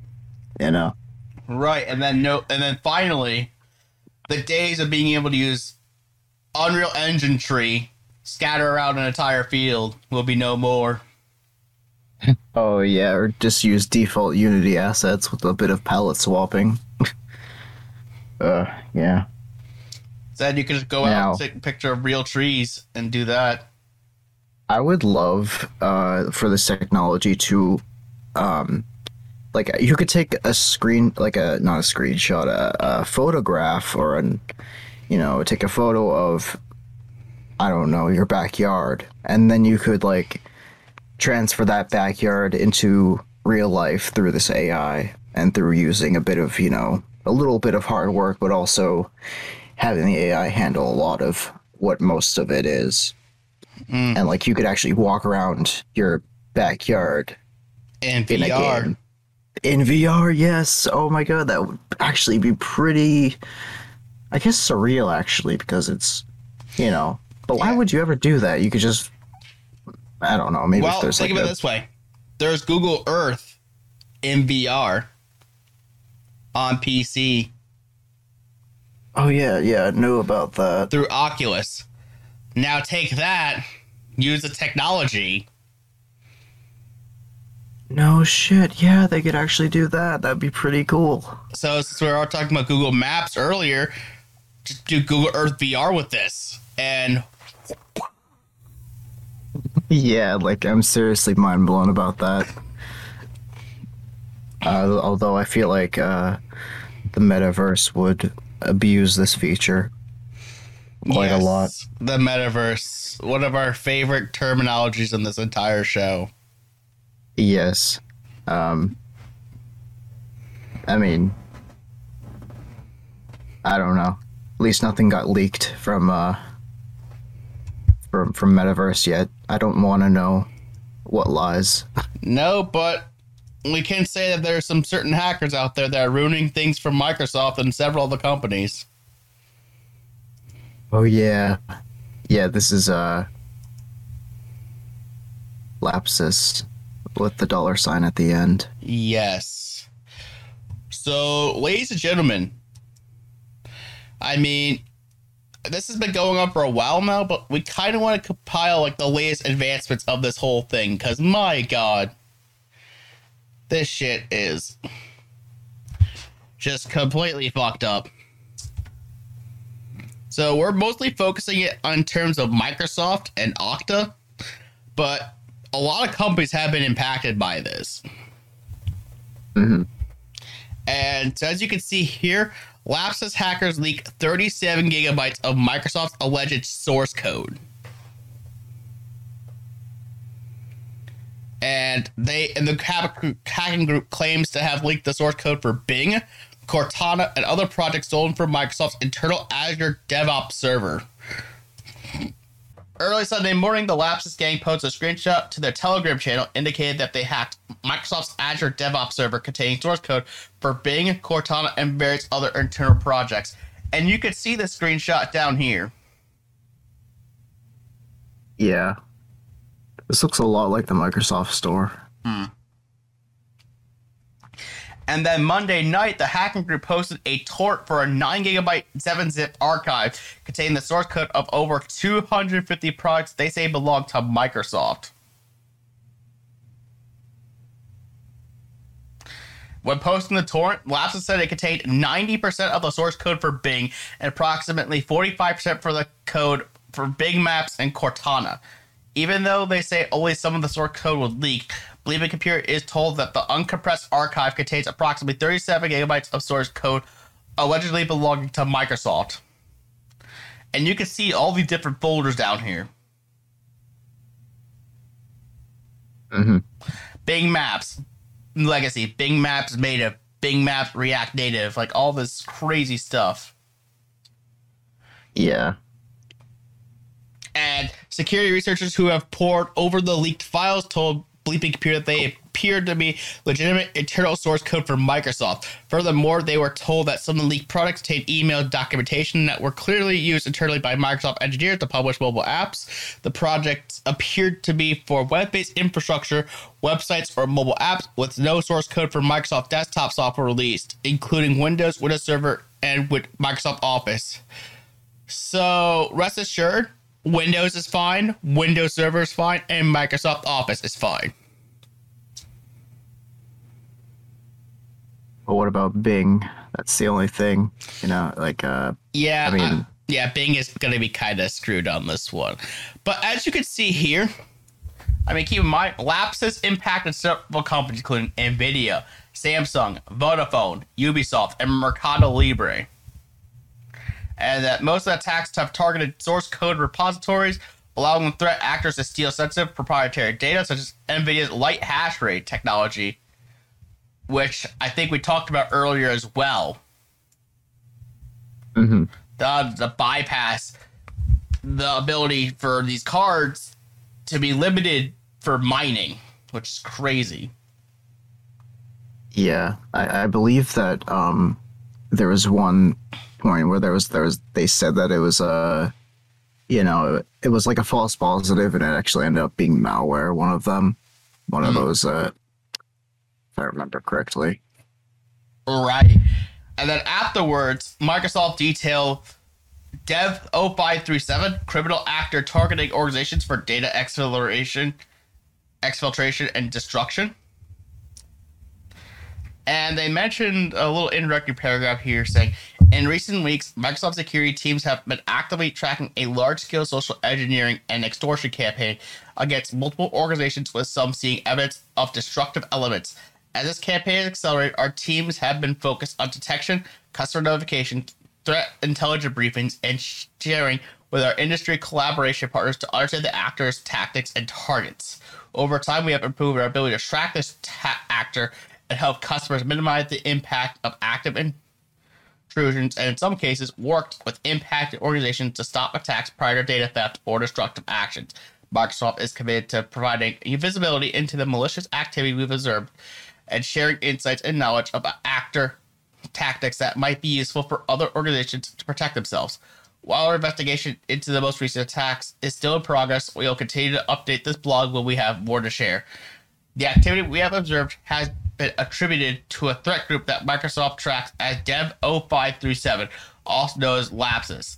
Dev 0537 is known for using a pure extortion and destruction model without deploying ransomware payloads.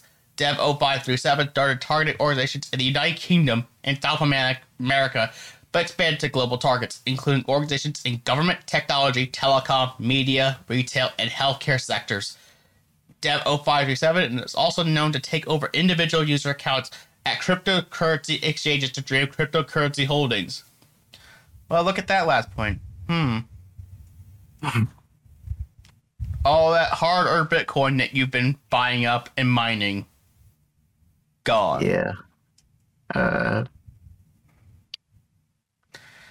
Unlike most activity groups that stay under the radar, Dev 0537 doesn't seem to cover its tracks. They go as far as announcing their attacks on social media or advertising their intent to buy credentials from employees of target organizations. Dev 0537 also uses several tactics that are less frequently used by other threat actors tracked by Microsoft. Their tactics include phone-based social engineering, SIM swapping to facilitate account takeover, accessing personal email accounts of employees at target organizations, paying employees, suppliers, or business partners of target organizations for access to credentials and multi-factor authentication approval, and intruding in the ongoing crisis communication calls of their targets. Those social media engineering and identity tactics leveraged by Dev 0537 require detection and response processes that are similar to insider risk programs, but also involve short response time frames needed to deal with malicious external threats. And then they mentioned how in the blog they compile tactics, techniques, and procedures they observe across multiple attacks and compromises, and they also provide baseline risk mitigation strategies and recommendations to help organizations harden their organization's security against the unique blend of tradecraft. And they go on to mention that they use a variety of methods that are typically focused on compromising identities including deploying malicious redline password sealer to obtain passwords and session tokens, purchasing credentials and session tokens from criminal underground forums, paying employees at targeted organizations for access to credentials and MFA approval, and searching public code repositories for exposed credentials. And you can see all the stuff they've had here. Like, look at this. It's a screenshot of an ad recruiting employees to give out access to their employer's network. And you can see the tag down here and everything. Like, they're trying to fake themselves as like a job recruiter. Yeah. I mean, they're not really hiding it though.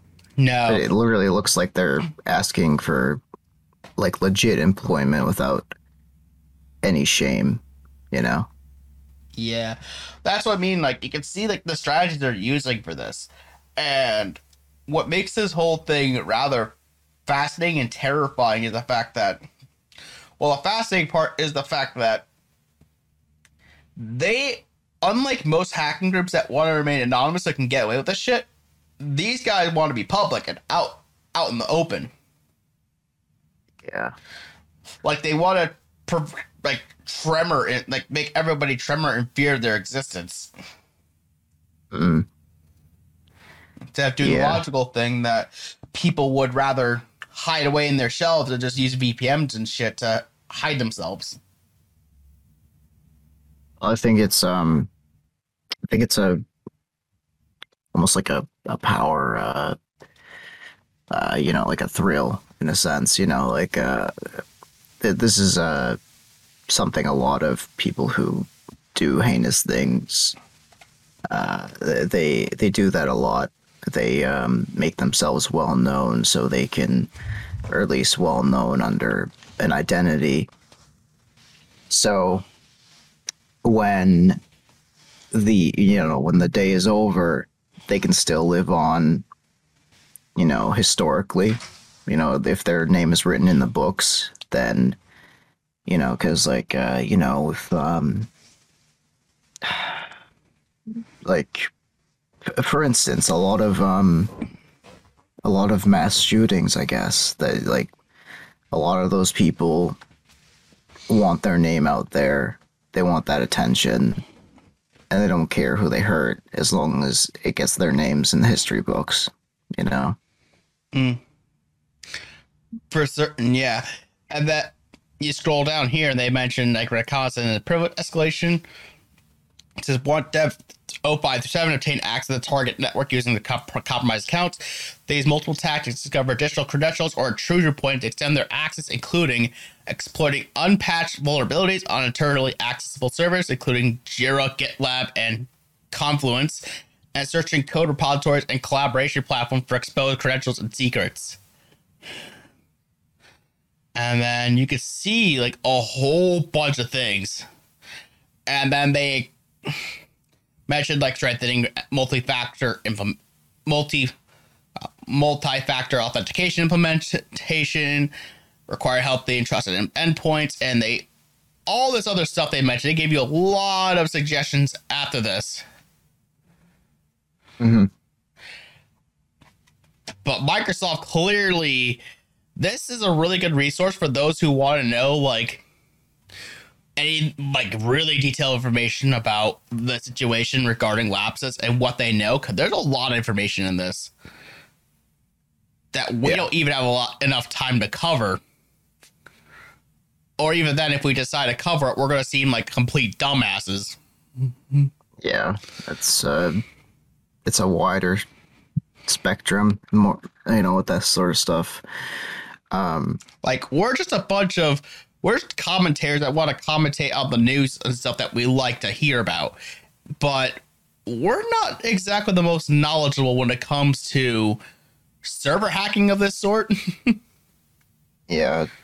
The best, yeah, you know, the best thing for us is, and for, you know, the viewer or listener, the best thing, you know, the only thing we really know is change your password, you know, two-factor authentication, and, you know, for like when I saw the Ubisoft got hacked, I was like, oh great, I have to go on a Uplay and change my password and make sure I didn't, gain a bunch of friends from random places that shouldn't be there.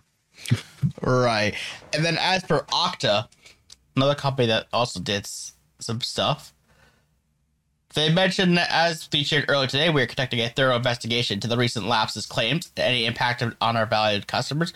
The Okta service is fully operational, and there are no corrective actions our customers need to take. So therefore, you don't have to worry about changing your password with these guys, or parallel cover to these guys. After a thorough analysis of these claims, we have concluded that a small percentage of customers, approximately 2.5%, have potentially been impacted and whose data may have been viewed or acted upon. We have identified those customers and have already reached out directly by email. We are sharing this interim update consistent with our values of customer success, integrity, and transparency. Our customers are pride, purpose, and number one priority. We take our responsibility to protect and secure customers' information very seriously. We deeply apologize. And they mentioned a webinar that they hosted on March 23rd. Okay. So they also... some additional stuff here that you don't have to worry about as much, but just know that, yeah. Apparently, if you're using Okta, note that you don't have to do as much, which is good. Unless you're one of the 2.5%. Yep. Here's hoping none of us are, Right. However, the cybersecurity researchers traced these lapses attacks to some teenager in England. And as they say, cybersecurity researchers investigating the attacks have traced them to a 16-year-old living with his mother near Oxford, England. And this is all according to Bloomberg. While researchers have identified 7 accounts associated with the hack group, including one traced to another teenager in Brazil, they believe a teenager from England is the mastermind and is behind some of the major lapses attacks. However, they weren't able to connect the teen to all the attacks the group carried out. So this actually makes it seem like they actually are not, they're both present in Brazil and England. Okay, so it's probably a community of people across the world. Mm-hmm. A multinational organization of sorts, even though they're, well, even though they may not be as like most well known, it's shows there are a multinational organization at least. Mm-hmm. One with deep coordination and be able to infiltrate major corporations like Microsoft and Ubisoft. Yeah.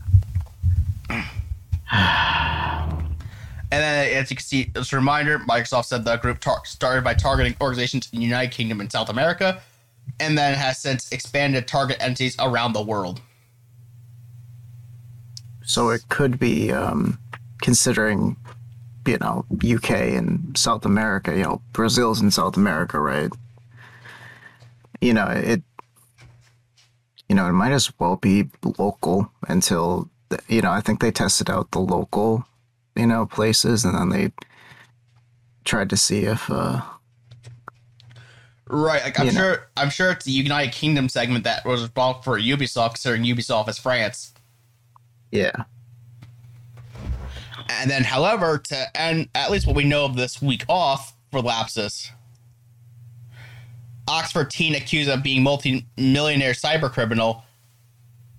Yeah, so you can see here the teenager who's alleged to have amassed $14 million fortune from hacking had been named by rival hackers and researchers. City of London police say they have arrested 7 teenagers in relation to the gang, but will not say if he is the one.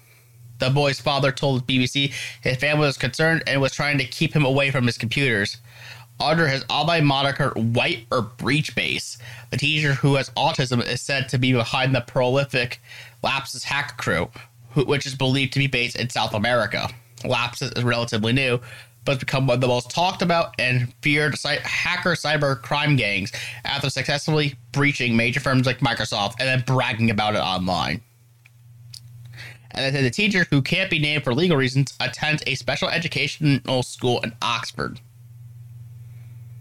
So City of London police said 7 people between the ages of 16 and 21 have been arrested in connection with the investigation into a hacking group. They have all been released under investigation. Our inquiries remain ongoing. And there's a lot more here, like, for instance, playing on games, and how the boy's father told the BBC, I had never heard about any of this until recently. He's never talked about any hacking, but he's very good on computers and spends a lot of time on the computer. I always thought he was playing games.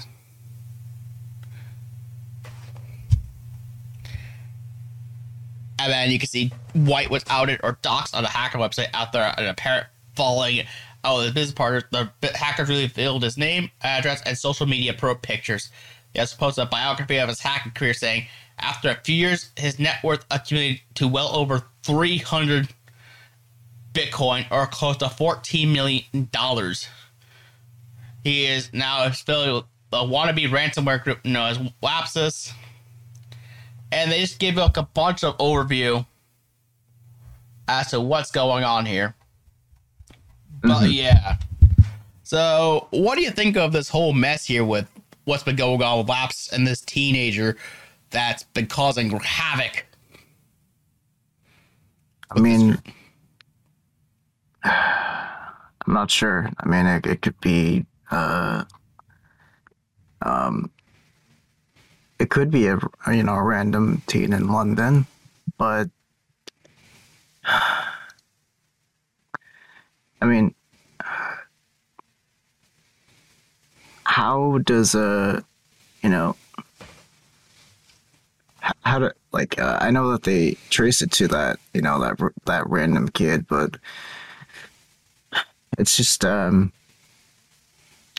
also got to kind of look into the option that maybe the blame was shifted, or maybe, considering, I think, I think it's plausible for, some random 16-year-old to be doing way much more with their life than the usual teenager, considering that there was a 19-year-old who, tracked Elon Musk's jet and is now tracking, I think, Russian jets or something. Yeah. I don't know.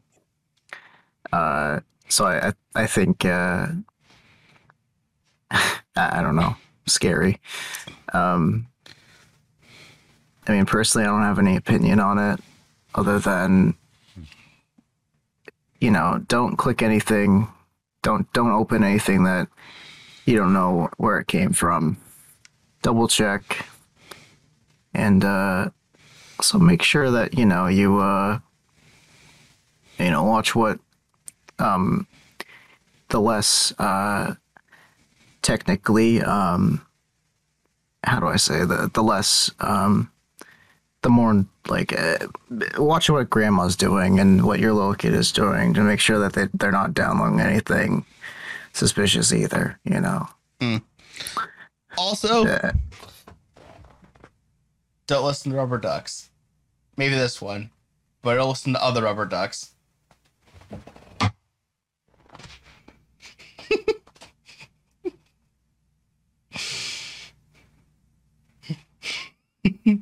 I'll fly off the screen now.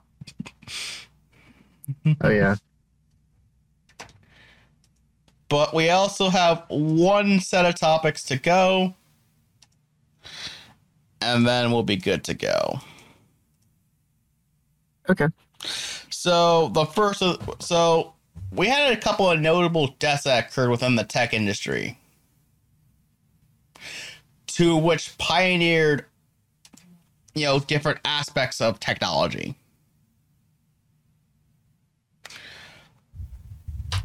The first of which was former Tandy CEO and PC innovator John Roach, who died at 83, and he was the one that brought forward the Tandy TRS-80 into American homes. So he lived in The Fort Worth native died in the city where he was raised, and no cause death was given by the wife.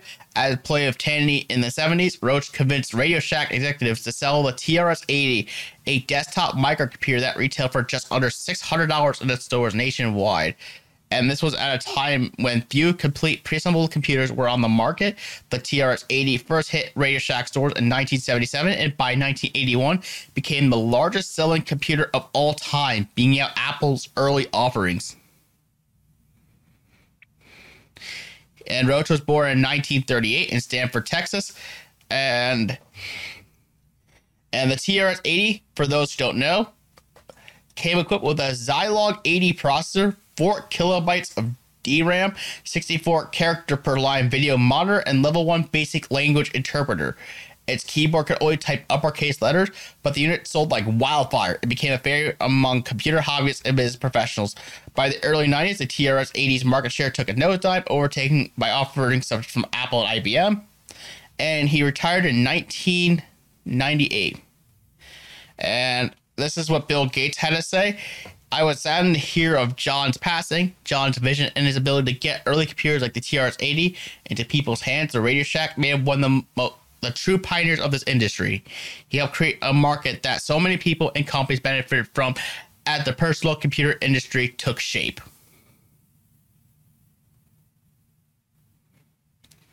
So this guy really helped get personal computers into the mainstream. Yeah, and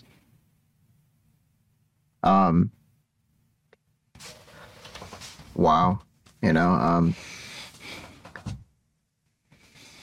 what seems like such a primitive thing was $600 back then. Not even counting inflation, $600 is a little bit steep for like I mean, I don't think it's really that steep, but I don't know. Right.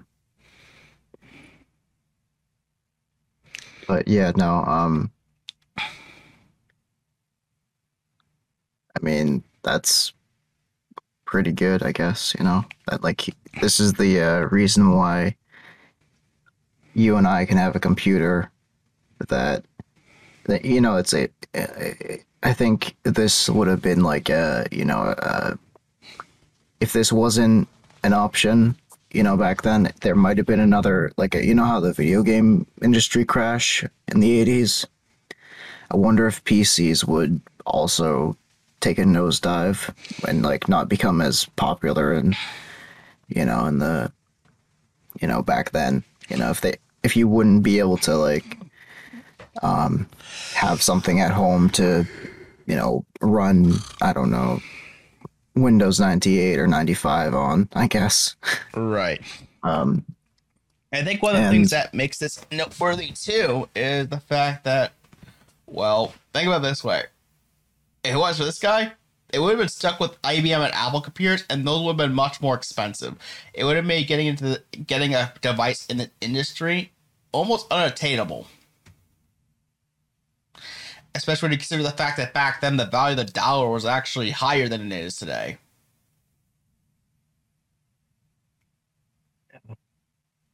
That's a good point.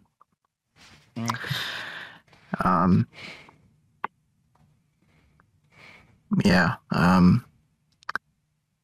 And they were pre-assembled computers. Yeah, which back then is really. Yeah, I think that would be really appealing, of course, to the the earlier computer enthusiast market. Getting into it, and so a lot of people start off with a pre-built, or at least start off with a lot of information dumped on them, and let's just go straight in it with and build a computer that. Oh my god, the cable management would be terrible, but hey, it's a thing. My first computer was terrible. Yeah, I will submit this right now. Back then, I'm sure that the computer parts were not as modular as they are today. So computer back then are probably tougher to actually get into back then than they are today. Because today, computer parts are quite a bit easier to plop into place, and you can it's almost more plug and play nowadays, as far as I can tell. Because as far as I can tell, I don't know of many other computers that were as modular as the ones that we have today.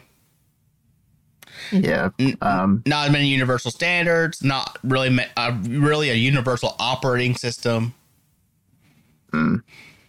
Yeah, the nowadays it's if you know what you're doing, there is so many little things that you can't screw up on that you probably could have way back when, you know.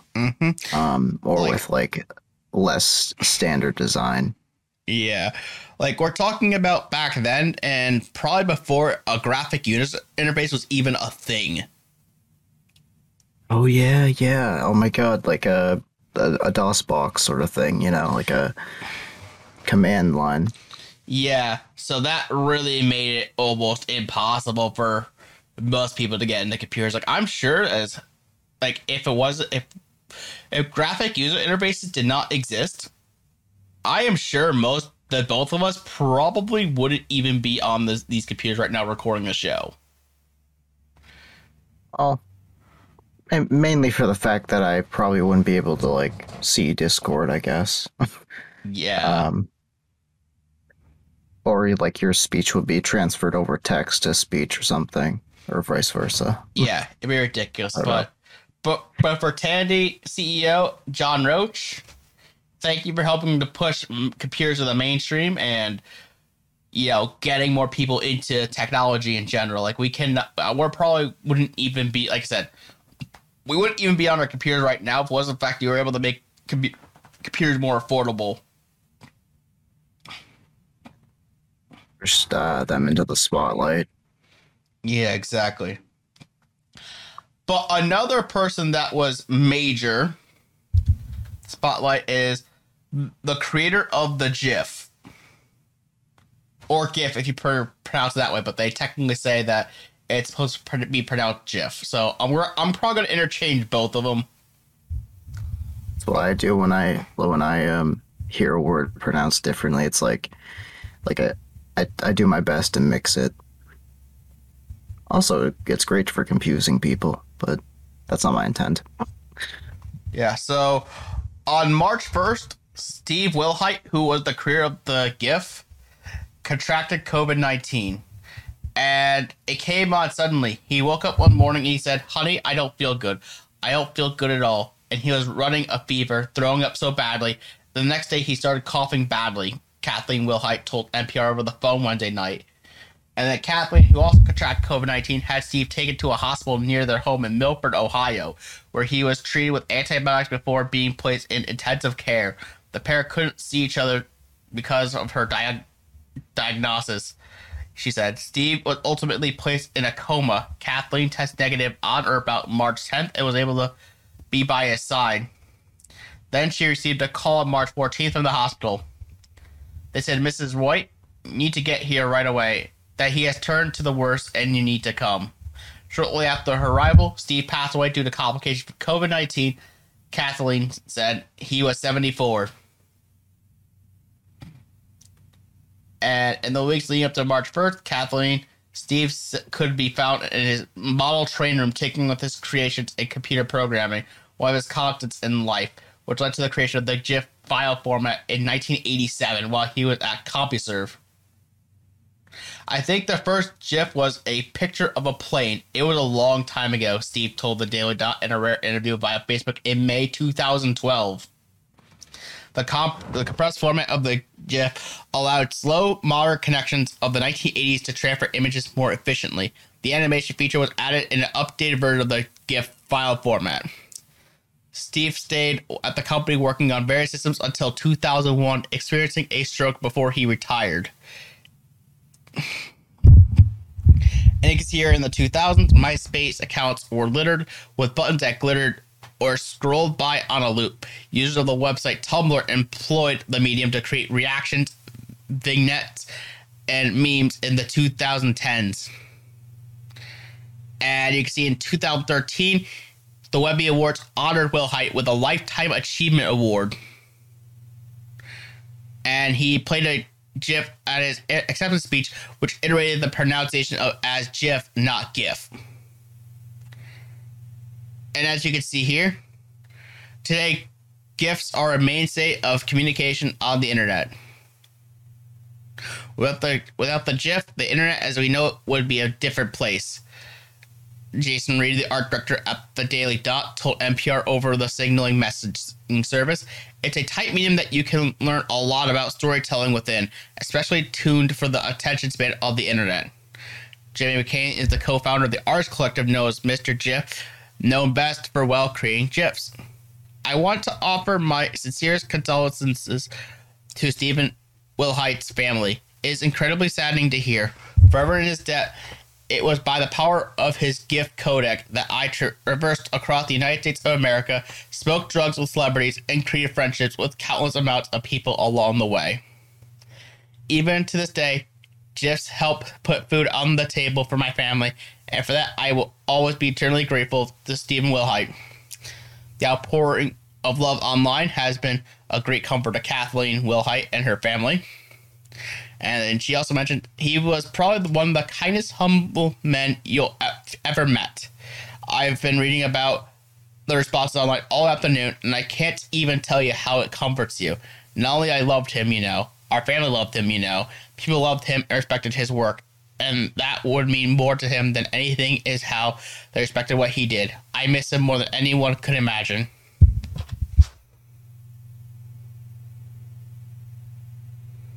So yes, the creator of the GIF died of COVID at 74. Yeah.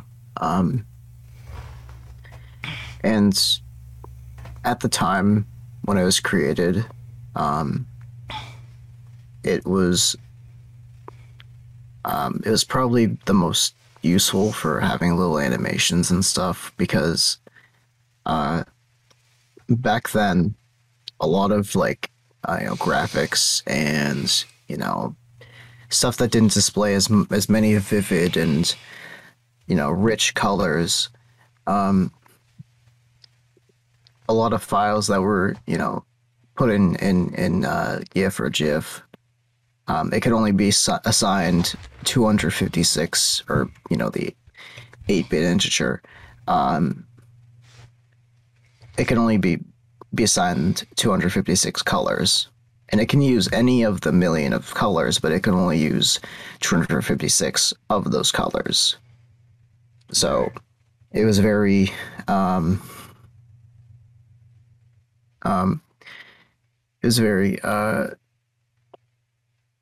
useful back then because monitors wouldn't provide as many rich depth and color, and it would be a much simpler and smaller file to have. And even nowadays, it's still being used as a way to have little videos that aren't really in full color in a sense.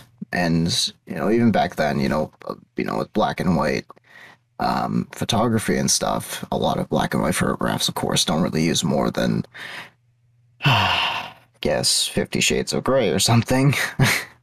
Boy, talking about that would get us demonetized. Anyways. Oh, fuck. Just anyways. Kidding. I was thinking of the context of the books and everything, but... Don't. Stop. I won't get much further, but still, I was like, when you mentioned 50 Shades of Grey, I'm like... Oh, dear. I meant the sequel, 100 Shades of, purple. Right. Anyways, but yeah, this file format with it can do animation, it can be a single image, and it can be very small by both using it's dithering and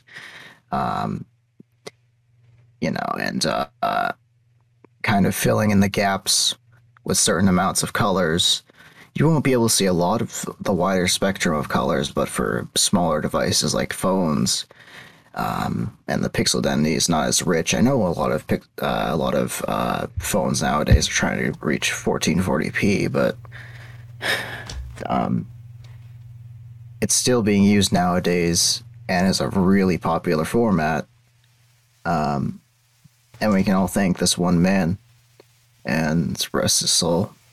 Indeed. Rest his soul.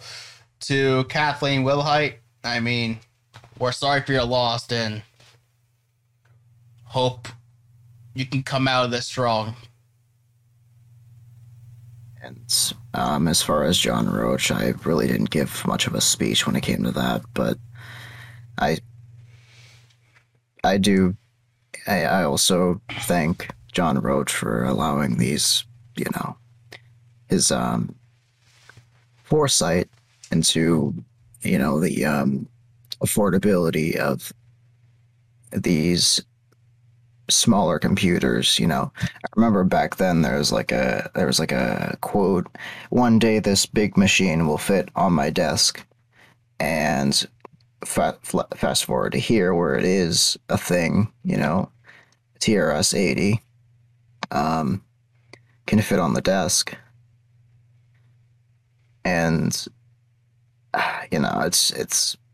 it's nice to see that it went from a simple, built-in monitor sort of situation, sort of thing, with little printers off of the side and business stuff. And this is all for $600. It was probably, it was definitely a good call, Yeah. Rest in peace, Raid. Yeah, rest in peace, John Roach. Rest in peace, Steve Wilhite. And thank you for both for being technological pioneers. Certainly. And with that being said, I think that'll be it for today. We do not have a comment of the day today. So if you guys like what you see here, make sure to follow or subscribe to us on any of the platforms that we're on. And also check out, Floof Alpaca's channels as well, and my channel on YouTube, and also check out the Godcast Discord and the Hydrowave 99 subreddit, links to which will be down below in the link tree. I am your host, Hydrowave 99. I'm Fluff Alpaca. And we'll see you all next time. Bye, everyone. Bye.